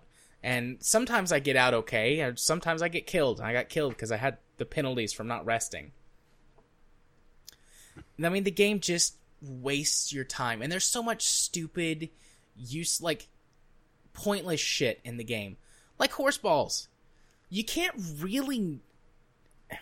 I really looked. And I was like, I can't tell any difference in the horse balls. Do you think they just wanted people to stare at the horse balls? Maybe. I don't know. But I was like, why does this matter? And there's so many little things in there that the game is like, oh, check it out. Check out this cool thing. Check out all this stuff. Come over here and look at this thing. And it's like, but the gameplay's over here. The fun stuff is over here. Why are you wasting my time with this? That's the whole game. The whole game. The only thing that might redeem it, that I just didn't play it enough to really do any of the story stuff, but supposedly the writing on this game and the story content is amazing. Yeah, but the problem is actually getting to the story stuff. Yeah. Yeah. I don't have a feeling that we're having a preview of what you're going to think about the Game Club game. The game just wastes so much time, and it's all so pointless. Like, I just felt like it was wasting my time. And there was a time in my life when I would have been okay with it, but I'm not anymore. My time is much more limited than it used to be, and it makes me mad if you don't respect my time. Like, if they had all of that stuff, and you could, like, customize it. Like, you could, there was a slider on it. Like, how much do you want the emergent gameplay to happen? How, like, yeah, but, do you occasionally want to see the loot thing? I know. But it's like, if it was like, do you only occasionally want to see the whole loot animation? And most of the time, it's just like, you push the button, and, like, you get the stuff in your inventory, like, every other game ever... I mean, even the original Red Dead didn't have these problems. It didn't have any of these problems. You could fast travel from anywhere, because you could, like, you had to make a camp. And, like, you're out in the wilderness, you make a camp, you can fast travel to anywhere. The skinning animation was, like, a second. It was, like, animal skinned. And it didn't even do it every time.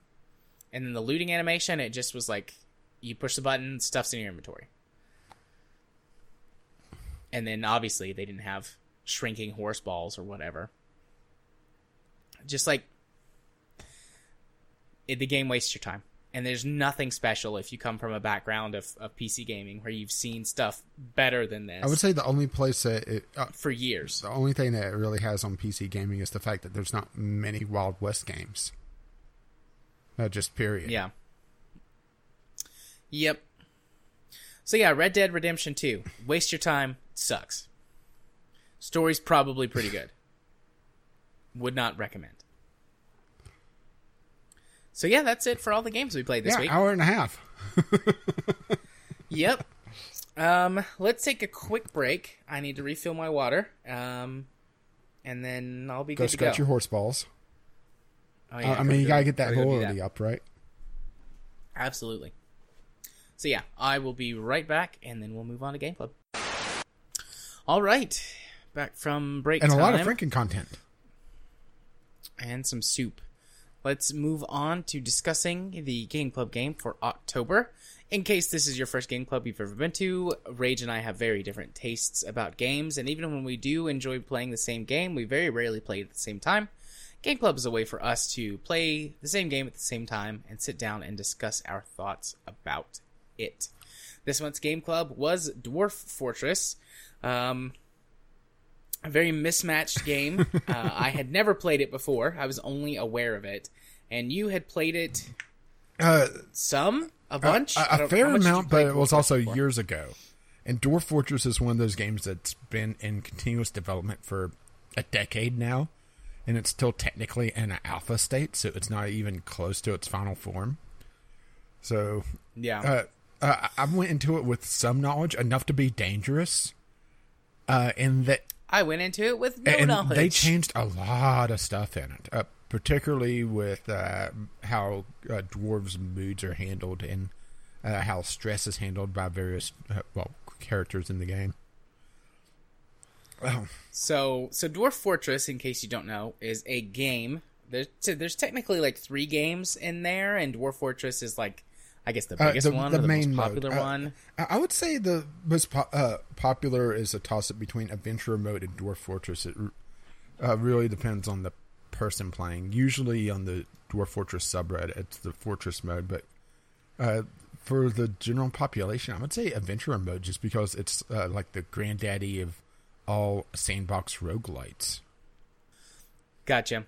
Well, the Dwarf Fortress is, I guess, the easiest way to explain it is that it's sort of like a 4X game, but way, way, way, way more in-depth. I would just say the Fortress mode is the granddaddy of all the colony management games. Because RimWorld, Banished, trying to think of a couple of others. A lot of them cite inspiration coming from Dwarf Fortress. And Dwarf Fortress is basically pretty much any of your colony management or town management games turned up to 11. And some points, some ludicrous amounts of detail, and others, detail that makes a lot more sense. And you talked about, it's kind of funny that Jimquisition talks about ludicrous detail, but in Dwarf Fortress, there's some that makes a lot more sense. Well, I will say, comparing these two things together, Dwarf Fortress goes into a lot of detail, but that's the point of the game. Like, going in what it is. Whereas Red Dead promises you like a cowboy action adventure game and instead tries to shove you with all of this pointless time wasting stuff. Also, there's the difference in then like the appearance, like actual depth versus, the appearance of it. Like, there's a big difference in doing a 4-second loot animation every single time you want to loot a body versus having to sort of drill down through the menus to decide what you want to do, either placing a building or giving your dwarves jobs or whatever. Like, there's a big difference in those two things there. So, yes, Dwarf Fortress is very intense, very time intensive, but that's the point of the game. So I don't feel like it's wasting my time. Like, I expect this amount of detail and, I don't know, faffing about as part of the game. Whereas with Red Dead, I did not want any of that faffing about. I just wanted a cool, fun cowboy action adventure game. And instead, you tried to give me, like, a broken simulator. Hey, I didn't try to give you a broken simulator. Well, you as in, like, the royal you. Ah. But, so I gave you a that's the big half-finished difference simulator there. because this is still an alpha. But, yeah, back when we did Kerbal Space Program, we talked about games that otherwise we'd hate that we love anyway. Kerbal is one for both of us, and Dwarf Fortress is also one for me. Objectively, this game has everything that I both love and hate. It is overly complex. It's clunky. It's not very pretty. You require a lot of secondary tools to be able to do pretty much anything. You require a wiki. This is a wiki game. But because a little bit of nostalgia, a little bit of there hasn't been another colony management game like this, even approaching this detail. RimWorld starts to approach it a little bit, but still not even close to it. This gets a pass for me for a lot of otherwise damning things in it. We talked about that before, and I blanked on another game like that. But yeah, really thinking about it during our game club, that kind of clicked for me. You know, that this is another Kerbal situation. Yeah, this game, just sort of very general overall. It's got a lot of potential for me because I like games like this. I like games that are very in-depth. I like to get out in the weeds in a simulator or a management type game. And I was enjoying my time with it for a while. But the more I played it, the more it made me want to go play EVE Online. And I've talked about EVE in the past, about how that it's the only thing I've ever struggled being, with an addiction to. Like, I had a hard time putting it down. Well, why was it why was it trying to force you to go back to EVE? Or, why did it get that itch? With how detailed everything is. EVE does it in a different way, but EVE Online is the game where that you could do anything. I mean, some of the stories I've talked about on EVE before, like building up, the EVE's equivalent of like a clan or a guild, building those up, going on missions, building corporations, going on those, stripping resources from an area, manipulating the economy. Something happens, like that one time that I stole everything from the corporation I was in because the leadership changed and I'd put a bunch of resources in and I was like, oh fuck this, I got to get it out before they lock me out of all my own resources. But you just took everything instead. So on and yeah. And there's a whole planet management system in EVE where that you can mine resources on planets and do stuff with those, and the new base, well, they're not new anymore, but the base mechanics where you could build your own space stations and just like on and on and on and on, like how detailed you could get and how you could wreck systems economies by coming in and dumping things or hiking up the price on stuff or wiping out all the missions in an area. And it's like that level of detail, different from Dwarf, from Dwarf Fortress is a lot more personal, where all the dwarves, you see all their personal ambitions, a very, very detailed idea of what they actually look like, which, considering this game looks like it's escaped from the 1980s, or maybe 90s. Yeah, the whole game is ASCII. Well, I did put a tile set on, so I bumped it up to the early 90s. I really liked the ASCII text, actually. I looked at some of the 3D stuff you could get, the plugins that made it look like a little more 3D. Yeah, I don't run those. But I really liked the ASCII text. I just kept it. Yeah, it makes you feel like you're in the Matrix. But sort of, yeah. But anyways, like, that's what it was doing for me. Like, it was making me like, oh yeah, I used to get these sorts of feelings when I was playing EVE Online. And so I was like, either this is going to make me go play EVE Online, or I might wind up in the same situation I was with EVE, except this game is free, well, and I have access to it for forever. There's no subscription fee, no restrictions, because even if you play EVE Online as a free-to-play player, like, it locks you out of, I don't know, 90% of the content of the game. Oh no, this is sounding like like you were really enjoying it, but you were trying to hold yourself back. I did. In general, I enjoyed my time with it. There were some things that were frustrating, and I'm sure there's a lot of stuff I missed because there's only so much time I could put. Yeah, I didn't get to do as much as I wanted to because I was having connection issues, and I didn't want to try to put a lot of time into it while I couldn't go double check the wiki very easily. Yes, I could have done it on my phone, but this is a game that a geological textbook can be considered a manual for how the world is structured, because it actually follows proper geological formations. All the ores are the proper ores, so there's like 3 or 4 different types of iron ore, and they're found in the proper sediment layers, or the proper rock types. you'll find proper alloys depending on where you are. So being able to not be able to go, but I could double check that. Felt like it was just going to be wasting my time, and I did actually end up wasting my time a little bit because I was going off old knowledge of how to set up my fort. And whenever you originally start off the game, you create a world. And depending on your settings, it could actually take several hours to generate the world history. And all the characters in the game are pulled from the pool that is generated. So if you go into Legends mode, or go into better, I should say, do a file dump of the Legends mode, and then go into one of the third-party tools where you can start looking through the family lines and all the histories of the different areas, you can find out the entire family history up to the point of world generation, because it does do a starting seed, essentially, of, okay, well, this is the world state, and this is all the land masses and everything, and this is the initial population.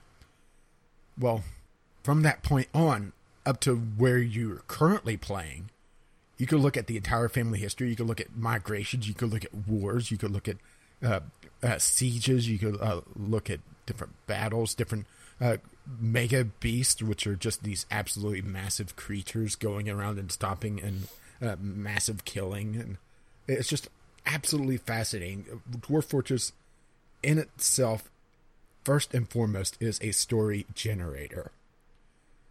And I do have a story later on about one of my inhabitants, which I'll talk about later when we get into our actual gameplay. Like, I took the baseline history and I filled it out to a very short story. But yeah, it's a story generator first and foremost, which is pretty much right up your alley for what you talked about, enjoying stories. And as the game it goes through its development phases, it's getting more and more. Like, either the next update or the update after it is introducing its full magic system into the game. Like, right now, it's kind of low fantasy. Yes, there's dwarves, there's elves, but there's no, high fantasy magic. Guess what? There's going to be magic coming up. Whoa, magic. Right now, the closest thing to magic is like dragons able to breathe fire and that sort of thing. But no, you're going to get wizards and mages and summoners and all that jazz as well. Right now, it's very... saying Dwarf Fortress is very basic is a huge understatement, but your military is limited to real-world medieval warfare, crossbows, bows, sword, shield, that sort of thing. But yeah, it's going to go into full fantasy mode eventually. It's just, it's not there yet because Dwarf Fortress is stupid complex. To the fact that we talk about resource or production chains. For some of the high-end stuff in Dwarf Fortress, it's a web. Especially stuff like running a hospital. It requires production of soap to be able to clean wounds. It talks. You have to have your dwarves trained up in the medical field, which some of them come in with medical training. It also requires now dwarves of the proper temperament, because some dwarves hate caring for one another's, or don't feel feel bothered by having to help others. So it'll build up their stress level, which could cause them to actually snap. That's what I was talking about before, earlier today, that my fortress, it was in a good state now, but it felt very brittle, where one very bad event could cause a cascade, just a tantrum cascade, a tantrum spiral, I should say, where one dwarf gets kicked off, and that sets off another dwarf, and it becomes just a set of dominoes, and the entire fortress goes into chaos. Because I wasn't building around the new stress mechanic, where a dwarf that likes working around people will be a lot happier than a loner that's forced to be in a workshop with a lot of people and having a lot of interactions with others, that sort of thing. And the fact that that's a thing now instead of the old system where it was just a very set number where, okay, the dwarves have booze, the dwarves have adequate bed space, they're happy enough. Now it actually takes the different dwarves' personality into it. And I just find that utterly fascinating. Yeah, I didn't get too much into that stuff. I was still at the struggle stage. I played for about an hour. Well, I mean, there was the world generation. I only wound up generating one world, and then I just, like, every time I started a new, or did a new embarkation in that world. So I spent a while starting the world, and then I spent maybe 90 minutes. I was like, I'm just gonna, like, go with this for a little bit and see what I can figure out. I don't expect to, like, have an aha genius moment and figure the whole thing out. But I just want to see, like, how obtuse is it really? How well could I do on my own for a little bit?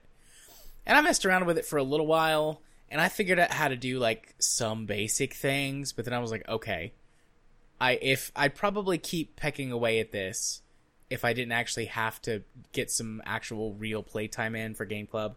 So I went and I looked up a couple of basic starter guides and followed those and did a few, did the things that they said to do. But I think I could get a basic understanding of the game in 10 or 12 hours, be able to, or could have gotten the basic understanding within 10 or 12 hours, figured out, how to do, like, some basic settlement stuff, and, maybe it would have opened up to me a little bit more later, or watched, like, maybe one basic tutorial and then figured it out from there. Because that's a lot of the fun for games like this, to me, is to just, like, I mean, there is fun in failure, and I like to learn things. Well, the unofficial motto for Dwarf Fortress is losing is fun. Yeah. And the game is, if you like that sort of thing, then there's certainly there.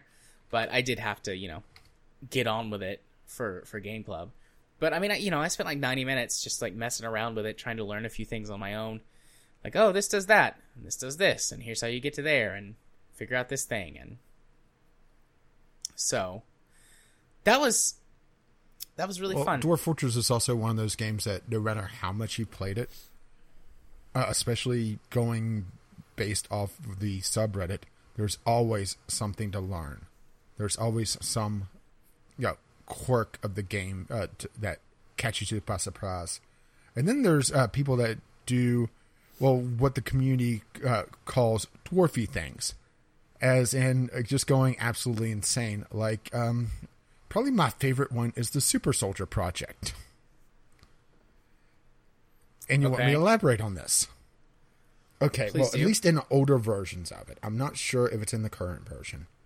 Scars in the game did a couple things. One, they were tougher than natural skin. And two, they were more resistant to pain. And that is what actually causes dwarves to fall over. And, it's not... Dwarf Fortress isn't built around a set health point system. It's built around sort of like the system in RimWorld, where all the body parts technically have a health pool, but it's more a dice roll behind the scenes than what RimWorld actually has. Where if a goblin swings a mace at you, it does a dice roll for your armor. It does a dice roll for each individual layer of clothing. It does a dice roll for the skin, for the fat, for the muscle, and then if it gets past all that, organ damage. Alright, so people figured out that scar tissue had a very high modifier. And kids in Dwarf Fortress are kind of useless because the dwarven lifespan is like 150 years, give or take, 120, 150, something in that range.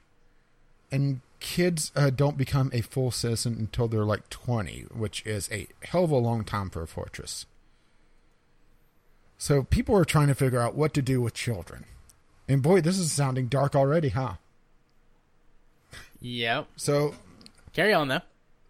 Born the Super Soldier Project, where people are trying to figure out how to toughen up kids to make them essentially walking scars And also, dwarven psychology, at least in the older versions, after a while of experiencing a certain stimuli, they'll become numb to it. So being numb to pain or numb to blood made soldiers a lot stronger. So the idea of the Super Soldier Project, I believe the actual term for it was Dwarven Daycare for the thread on the official forums. Well, that sounds so nice. Dwarven Daycare. Well, considering female dwarves, people don't like having them in the military, not because of physical strength or anything, but they'll become pregnant and they'll have babies in the middle of battle. And no, it gets better. It gets better. Okay. And then carries them around and occasionally uses them as shields. Oh, God, that's amazing. See why I love this game?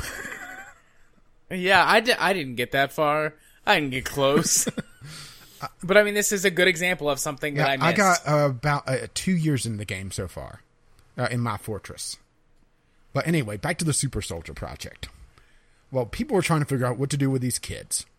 And someone started the Super Soldier Project, where they would lock a kid in a bedroom, all right, and create what is termed a quantum stockpile in there, where essentially how the game handles items is there's a certain stack size, but if you drop an item into a shaft and it falls down a Z level, which the game is multiple Z levels, in some cases, many hundreds of them.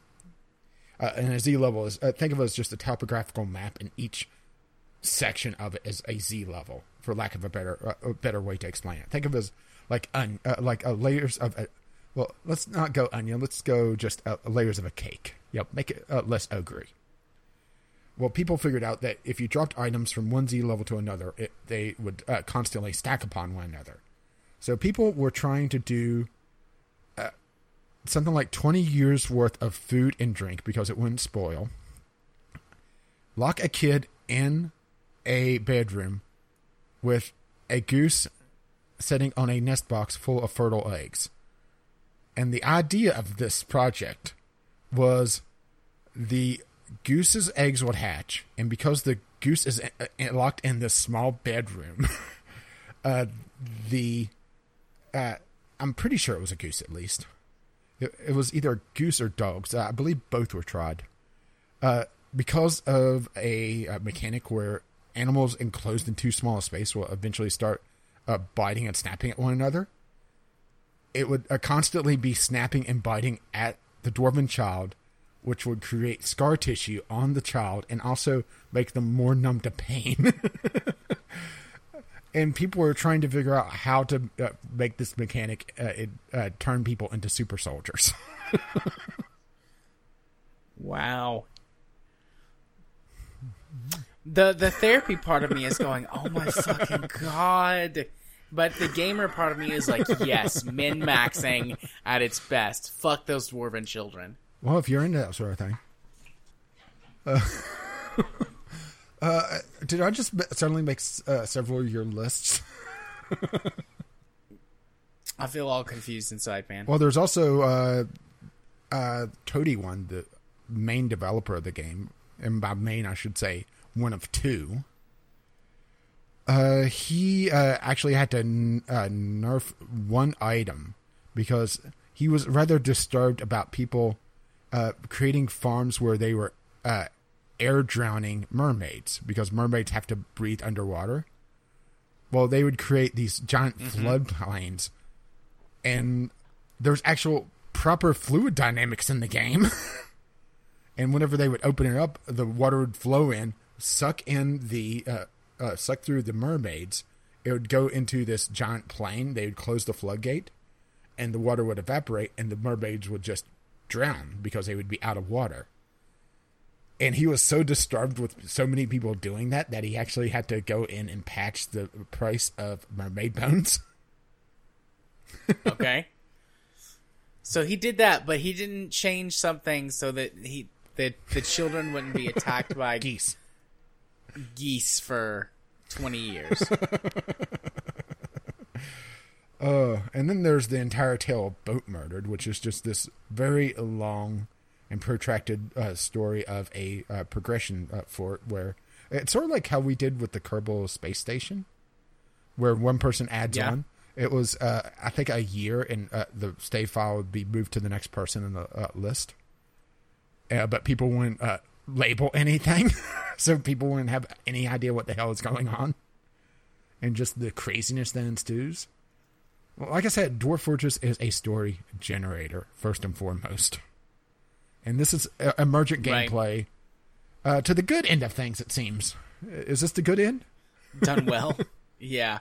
Because Dwarf Fortress doesn't really have a story overall. It's a world generator.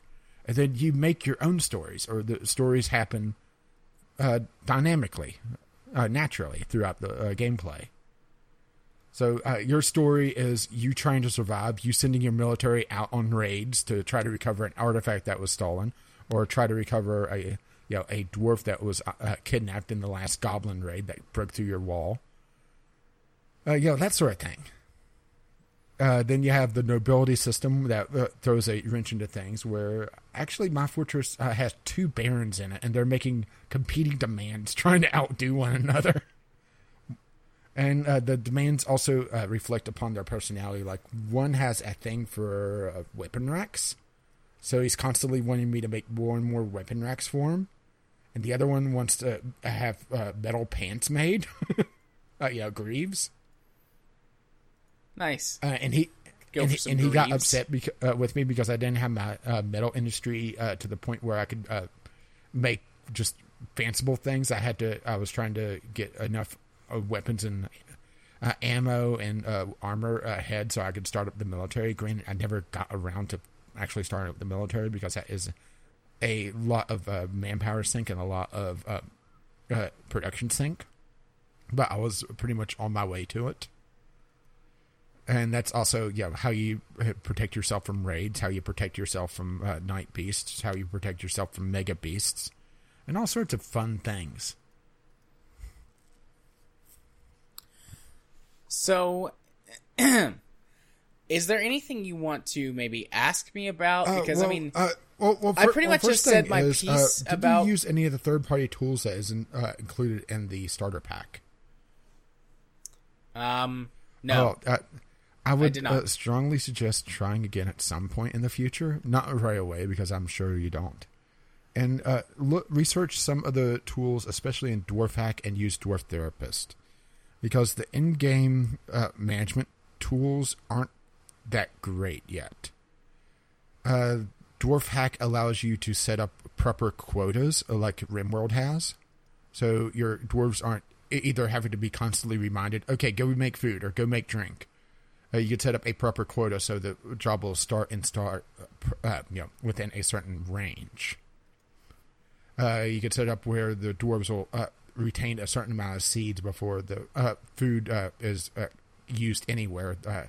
If food is used in the kitchens, some foods do not produce their seeds, and farms require seeds. And that may have screwed you over. Okay.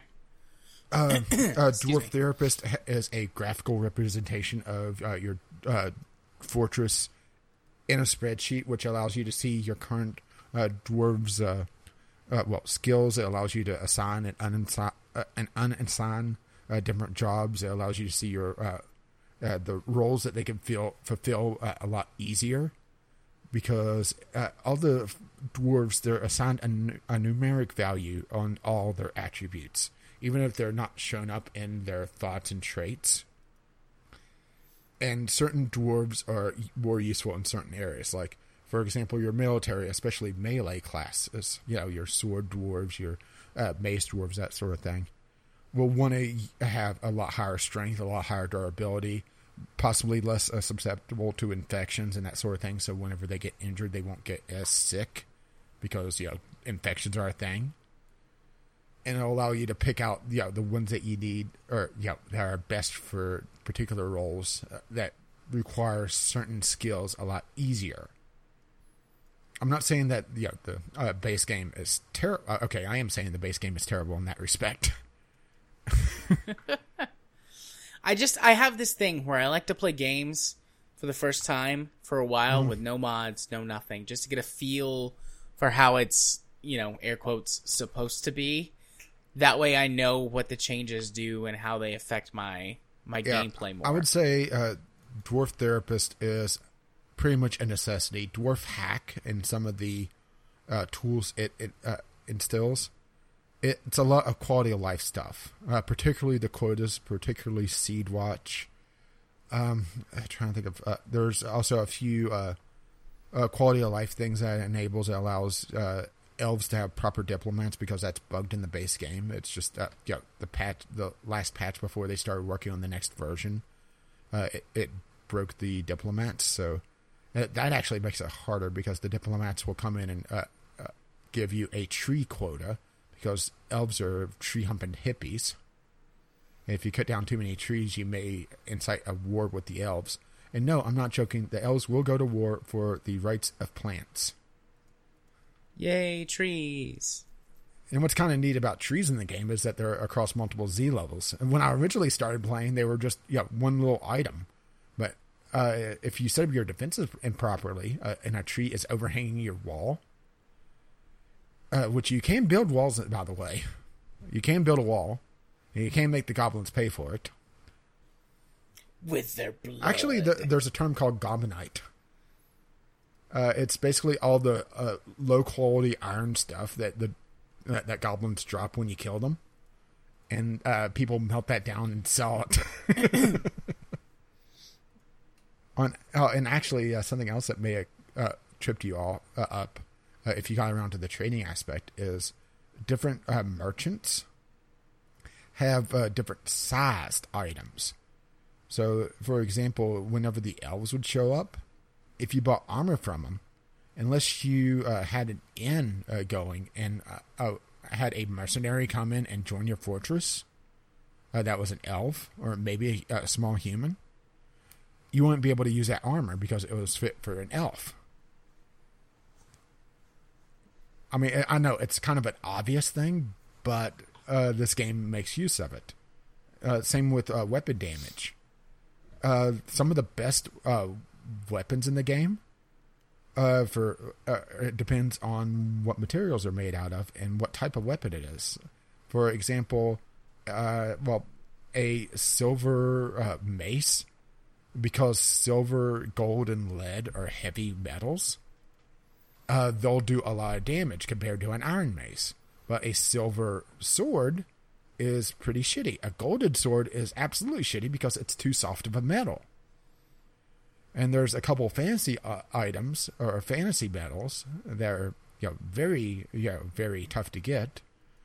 That's essentially like styrofoam. So for a blunt weapon, it's basically like a Nerf bat. But if you make a bladed weapon out of it, it's like a Ginsu knife. Nice. I'd like a Ginsu knife. So, just materials in general is also a factor in different weapons and different armors. And, just little details like that. And the fact that, every embarkment, because it can cross multiple biomes, can be vastly different. It has vastly different resources to work with. And that's not even including all the emergent stuff. Like, your migrant waves, like I said before, are pulled from the world population. And you could get some rather unsavory characters. Like, when I was wrapping up and I was doing my notes on my fortress, I found I had a vampire running around and I didn't know about it. Yeah, you were messaging me about that today. Yeah, and it turns out, if you have a vampire in your fortress, like vampires do, they'll drain people of blood. But you won't get a notice of that unless the dwarves find the body. And depending on how you set up your fortress, that could take a while, because if you set up a lot of private rooms without, a thoroughfare, people may not smell out the corpse right away. So, yeah, I had a body hiding in the bottom of my fortress that I didn't even know about because I had a bunch of private rooms. And my plan was to eventually put windows in them, so whenever somebody would walk by, they'd be able to glance in. And if there was a body in there, a vampire, that would be my defense. But a vampire showed up a lot sooner than I intended. And there's werebeast. It's not just werewolves. It's any animal you could think of, and some that you wouldn't think of. And I believe different animals also impart different traits. And there's also the little quirk that a werebeast is what they called. Actually doesn't need food or drink at all because of the cycle. It will actually heal all the damage done by starvation. But yeah, I got off track and just started chattering away again, and I was supposed to be asking you more questions. What was something that you absolutely hated about the game, or was there something outside of just the utter complexity of it and the menu system? So far, I hadn't really found anything that I hated about the game. Placing things was a little frustrating at first because you can, like, for example, things like roads or fields or whatever. I thought initially you had to place each tile one at a time. But you can drag them. And, I get the game not having tutorials, but tooltips things would be like, nice. the farm plots, you could actually resize them. Yeah. So they're plopped down as one item instead of, a bunch of small ones. Yeah, which I did figure that out. But, that tooltips would have been handy. Well, supposedly the UI is supposed to be changed later in the development, but the Toady one basically said that there's no use of redoing the entire UI right now. Out of its placeholder state because he has so many systems still to place that would just break everything anyway, so it would be a wasted development time, which I get. Yeah. That was really the most annoying thing. I was fighting the UI more than anything else. Yeah, but it's also one of those things, once you get it used to it, it becomes almost second nature, like when I drop a carpenter shop, BW. C. Build menu, workshop sub menu, carpenter's hotkey. Yeah, like it made sense, but learning it was frustrating without any tooltips or anything. But I mean, that was again not getting into like some of the super deep later systems. There might be stuff that I do really hate about the game or that makes me mad. I would say my least favorite is the military system because it's a bit obtuse. It's a very tough system to set up. You have to set up your schedules for training. You have to set up off time. You have to set up the full uniform, all the weapons, all the ammo if they're using crossbows and that sort of thing. And it could be a bit much to set up initially. And you didn't get near that far, did you? No, not even close. Trying to think of anything else. What was something that you liked about the game, or what was some of your favorite things? Some of my favorite things about the game. Well, number one, I was really surprised at how charming the ASCII art style was. Like, I mean, it's not detailed. It's real rough. But something about it was just like, I don't know, they're doing all of this stuff with this, but you could still, like, generally figure it out. Like, okay, this is a river, this is a lake, the ocean, mountains. Drill down a little bit farther, like, okay, this is a forest, that's the beach. I really liked that and found, like, sort of the less is more mentality when done right. I think really paid off for the game because it allowed you to focus a lot more on all of the systems within the game. I enjoyed how much detail there was, even without using any of the plugins or anything, I guess to maybe make it easier or pull up some of the stuff that's hidden by the game. But how much detail there is about each of the dwarves and each of the things that you can do with them and sort of, set them up, I guess. Because, you don't really, I don't know if you said this before, you don't actually control any of them per se. The only time you have direct control is whenever them. The military is being directly commanded. Yeah, but otherwise you just sort of set up roles for them and you based on their personality and things and give them jobs and etc. But that system is still very deep and there's a lot of detail you can find out about them without having to go too far out of your way. And it sounds like there's more in the background, but I like that. I love how much detail there is in the world, just in the world generation itself. All the stuff about the different creatures and the different sort of... It doesn't refer to it this way, or maybe it does, and I just missed it. But the sort of ages. Well, of there the are world. ages that the world runs through, as in fantasy style ages. And Right. Let me give you a list, and I need to just search it up real quick. Age, I believe that should be it. No, that's the wrong thing. The calendar. Okay, that should be it. The known ages, the age of myth, the number of living powers in Mega Beast are at least 2/3 of what the world began with. The age of legends, the number of living powers in Mega Beast are at least 1/3 of what they had at the beginning. The age of heroes, the number of living powers in Mega Beast are greater than 0. The age of the 3 powers. Exactly 3 powers are alive in the world. If the world starts with 3 powers and manages to progress beyond that, it'll become the age of myth, and that sort of thing. And there's a long list of these. It could progress all the way to the age of death. All civilized creatures are dead, and the world has passed through at least one age of twilight. Age of fairy tales, age of race, golden age, or age of civilization. The age of death was a time after civilization had crumbled completely. Which you could start a fortress there, but you'd be getting very limited stuff. It's basically, the last bastion of dwarves. Fascinating, huh? Yeah. I like that. That helps to add to what, you were talking about, like building your own stories and stuff like that. Like, I just love all that world detail. Yeah, I mean, going into the Legend viewer, you do have to export the Legends files properly, and Dwarf Hack makes it a lot easier.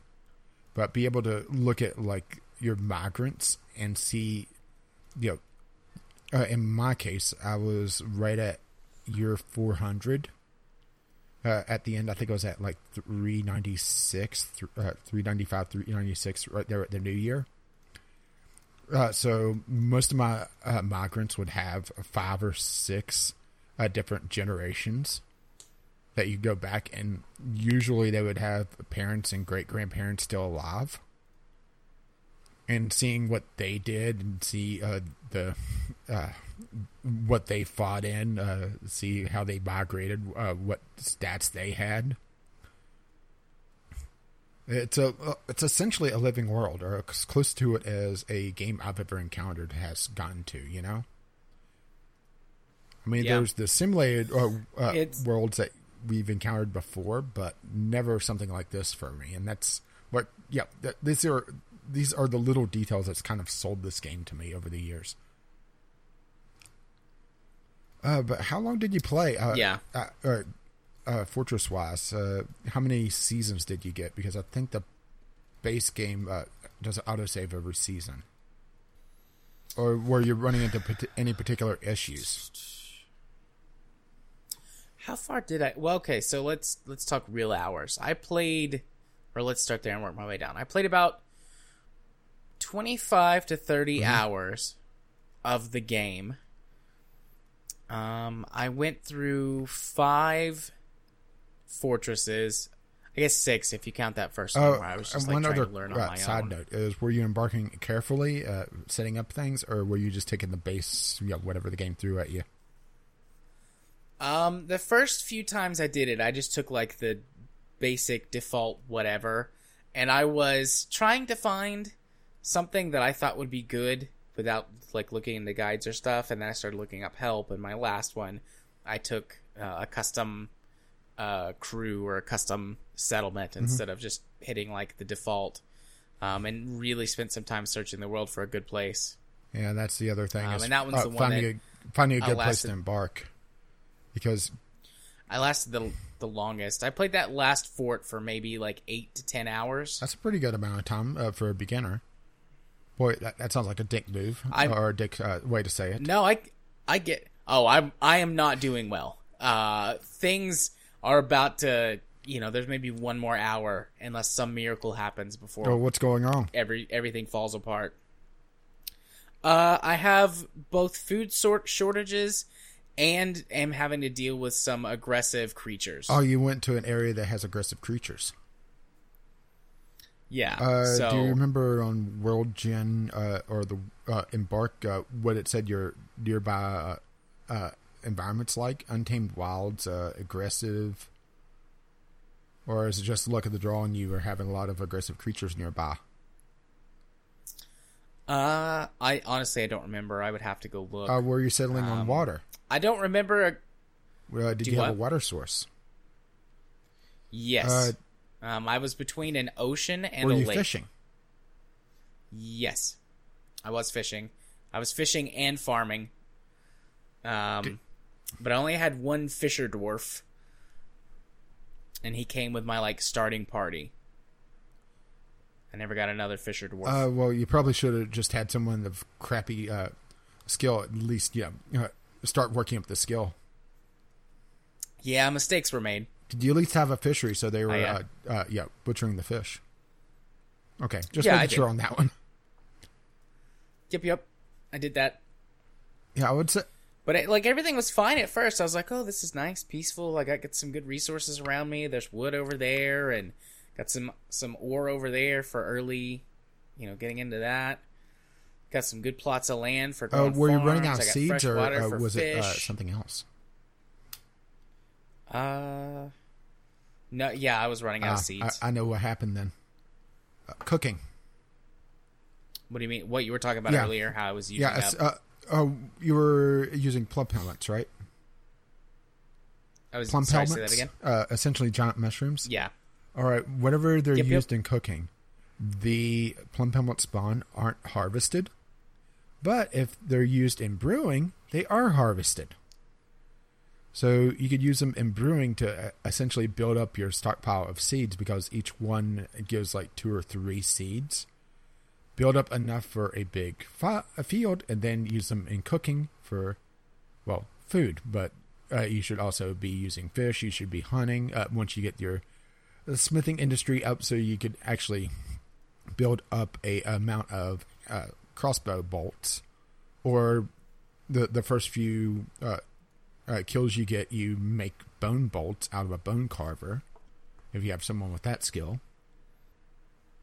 I don't think I have anybody that's a bone carver.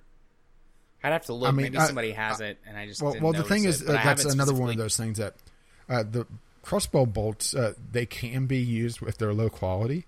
But if you have somebody that likes working with bone, they'll get a good stress boost out of it because they enjoy working with bone. And that's one of those things where the game is a little bit counterintuitive. Just because someone has good skill in something doesn't mean that you may want to put them in it, because if you put someone that hates working with jewels, but they have good skill as a jeweler, well, they're going to be building up stress constantly, and you're either going to have to offset that with other things, or you're going to have a ticking time bomb. But that's more mid to late game things because it takes a while to build up that amount of stress. Layers upon layers, huh? Yeah. So, but this fort's fucked too. So I might. I don't. Is this a game that you think know. you would ever see yourself coming back to?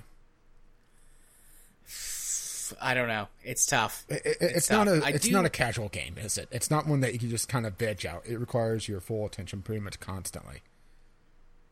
Yeah. At some point, I might. I'd like to, but one, I gotta let that Eve feeling recede. Let that recede. You don't need this to make sure I have some time. Not be your new Eve, because there's I need to set some time aside to do it. Well, this is costing me a lot to play right now because it's a donation based game. It's a donation fueled game. Yeah.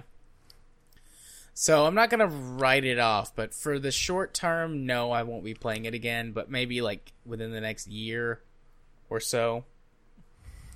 And at that point, apparently, it'll be starting over again. Yeah, every time they do a major update, there's at least a few systems that get put into place.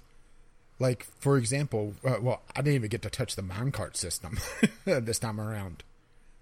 There's a full-blown, both, just shoving minecarts around in the mines and that sort of thing, and hauling various goods with that.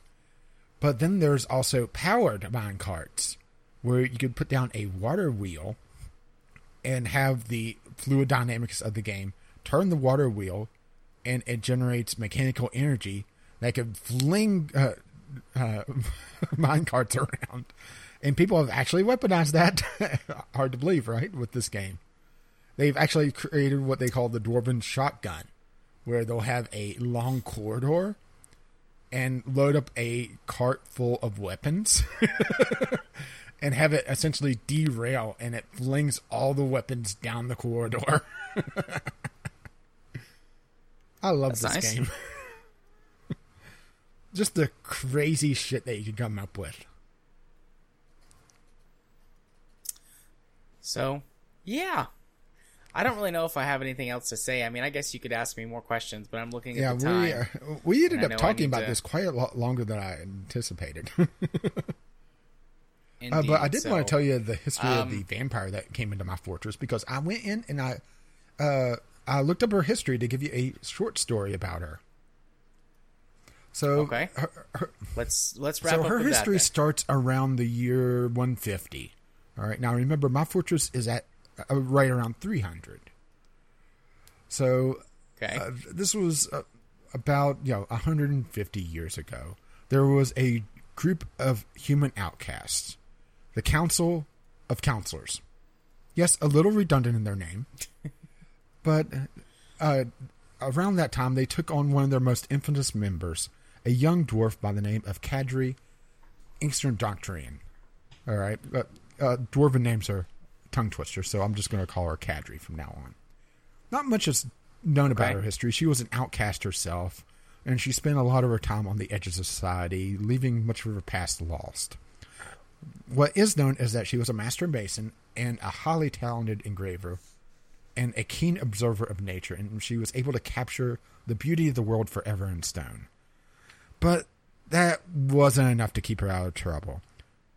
She had a temper and a tendency to solve most of her problems with a mace instead of her mind, which led her being cast from her home. And for many years she was adrift, till she happened upon the council. There she found a place that she could truly belong, and she settled down for a time. And while her skills with stone weren't exactly useful for her new family, her sharp mind and combat abilities led her to quickly rise through the ranks, becoming the ringleader of the council in the late 160s. But it wasn't to last. Being a practical dwarf, she had little use for human places of worship, and near the tavern that the council called home was a sanctuary of dusts, a temple devoted to Dodo Deepwisp, a human deity of dreams and night. One evening, Kadri left her tavern, and for reasons known only to her, was likely drunk. She profaned the temple in the town of Healer Bunny. It makes a lot more sense than its Elvis name, but Healer Bunny. This angered the goddess, and one doesn't anger a goddess of the night and come away lightly. She cursed Kadri with vampirism, damning her forever to stalk the night, and her bloodlust became a bit more literal. For a time, she was able to hide her true nature, but a small town tends to notice bodies when they're drained of blood. The people knew that they had a vampire on their hands, but who was it? Despite all her charms and her keen mind, it just took one slip up for the web of deceit to fall away, and it happened, finally. One murder too many, and the people nearby start to grow suspicious of Kadri's true nature. And after many years, she was forced to flee, leaving behind her first real family. She became a drifter again, mingling with the living only to feed and then disappear once again into the untamed wilds, and this cycle lasted for about 100 years. Until she happened upon a group of dwarven migrants making their way to a new mountain home. Over the years, Kadri had become somewhat lonesome, remembering her time with her group of outlaws. She wanted to feel like she belonged once again. Able to flatter the group's leader, impress her with her masonry skills, she was able to join them on their way to Target Helm. But in the back of her mind, she knew it wasn't going to last. She was getting thirsty. And that's the story of my vampire that showed up. That's nice. That. I feel I should wait, let me... There you go, you get the snap claps. I thought you would enjoy me actually pulling together her history. That's pulled together from about 20 or 30 different events in both her history and the history of the Council of Counselors that she joined. And that group is actually still active in my world as well. They're on another continent, so at some point she hopped a boat to a different continent in her fleeing from a society. But nice. I talked about the history of Mechanical Dwarf Fortress before, but I wasn't prepared for it. This time I was. Nice, yeah, I approve.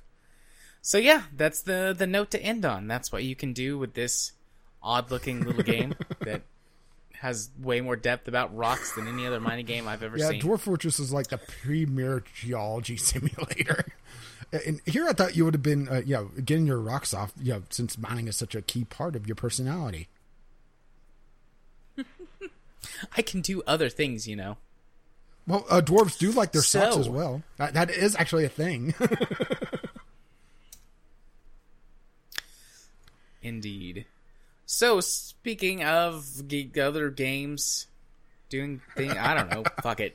Our next Game Club game for November is going to be Divinity Dragon Commander. Yeah, from one game about dwarves to a game about dragons and dwarves. Yep. I picked this up either during the last winter sale. I'm pretty sure or I got it during sale. the winter sale, so. I think we both got it at the same time, yeah.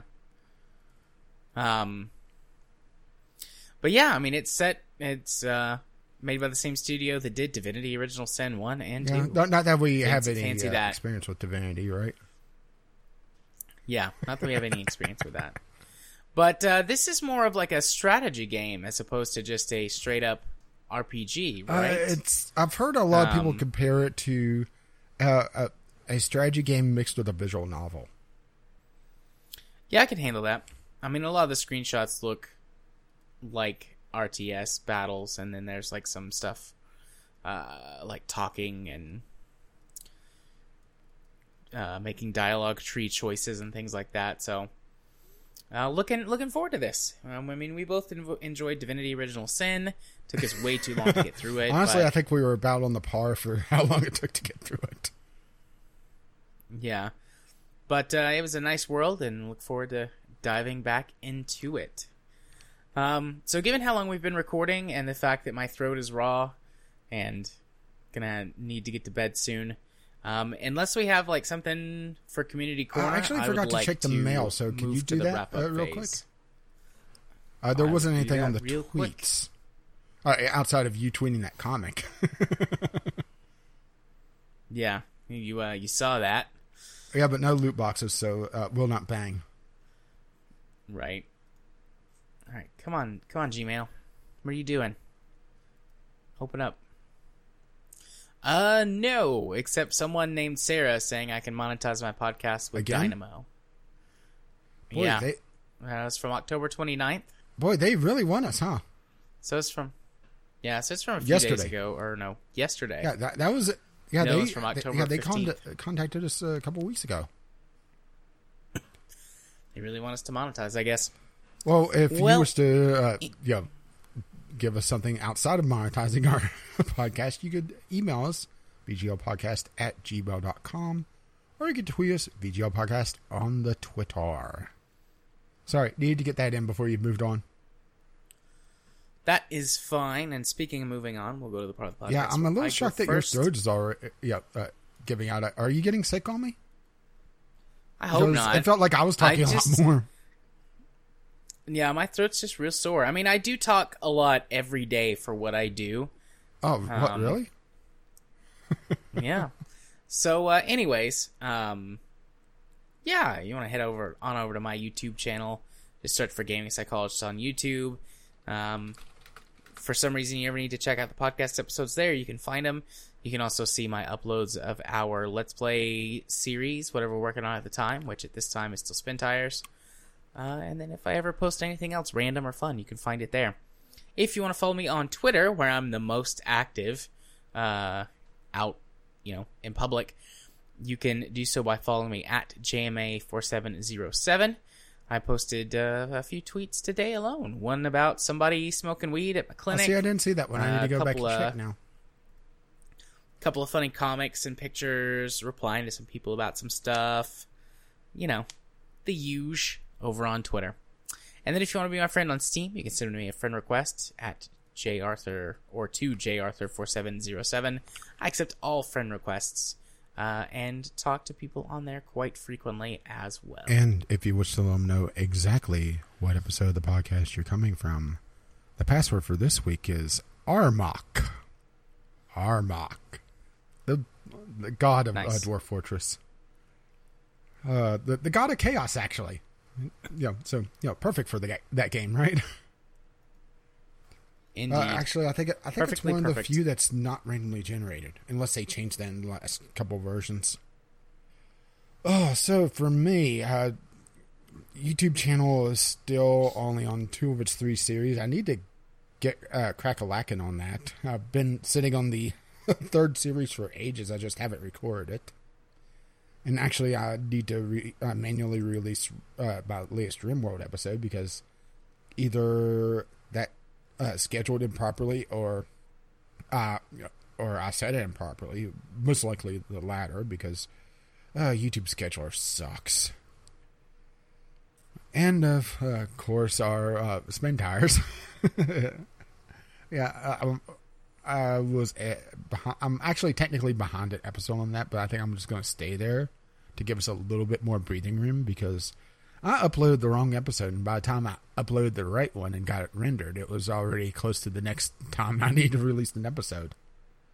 So, yeah. I basically skipped over the dam accidentally.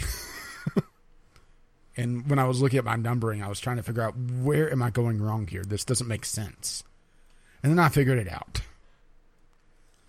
Yep, and the dam was a single episode, so you could have missed that. Yeah, that's why I missed it, because it was just labeled dam and it wasn't a part, so I missed a damn part.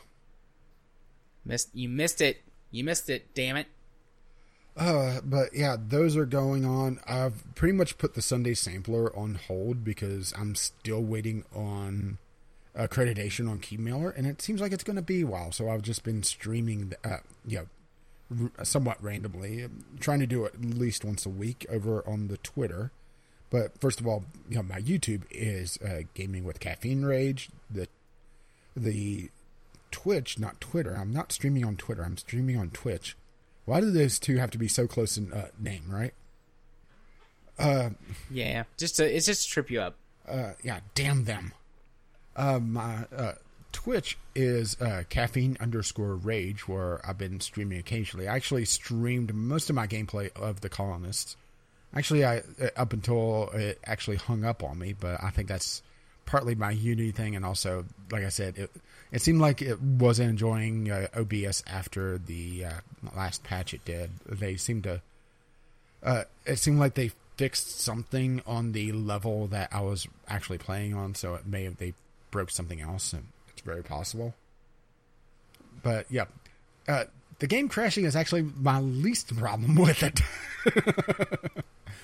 But yeah, I'm going to be trying to stream at least once a week over on caffeine_rage. But since I don't have a set schedule, you can find me over at Gaming with CR on Twitter.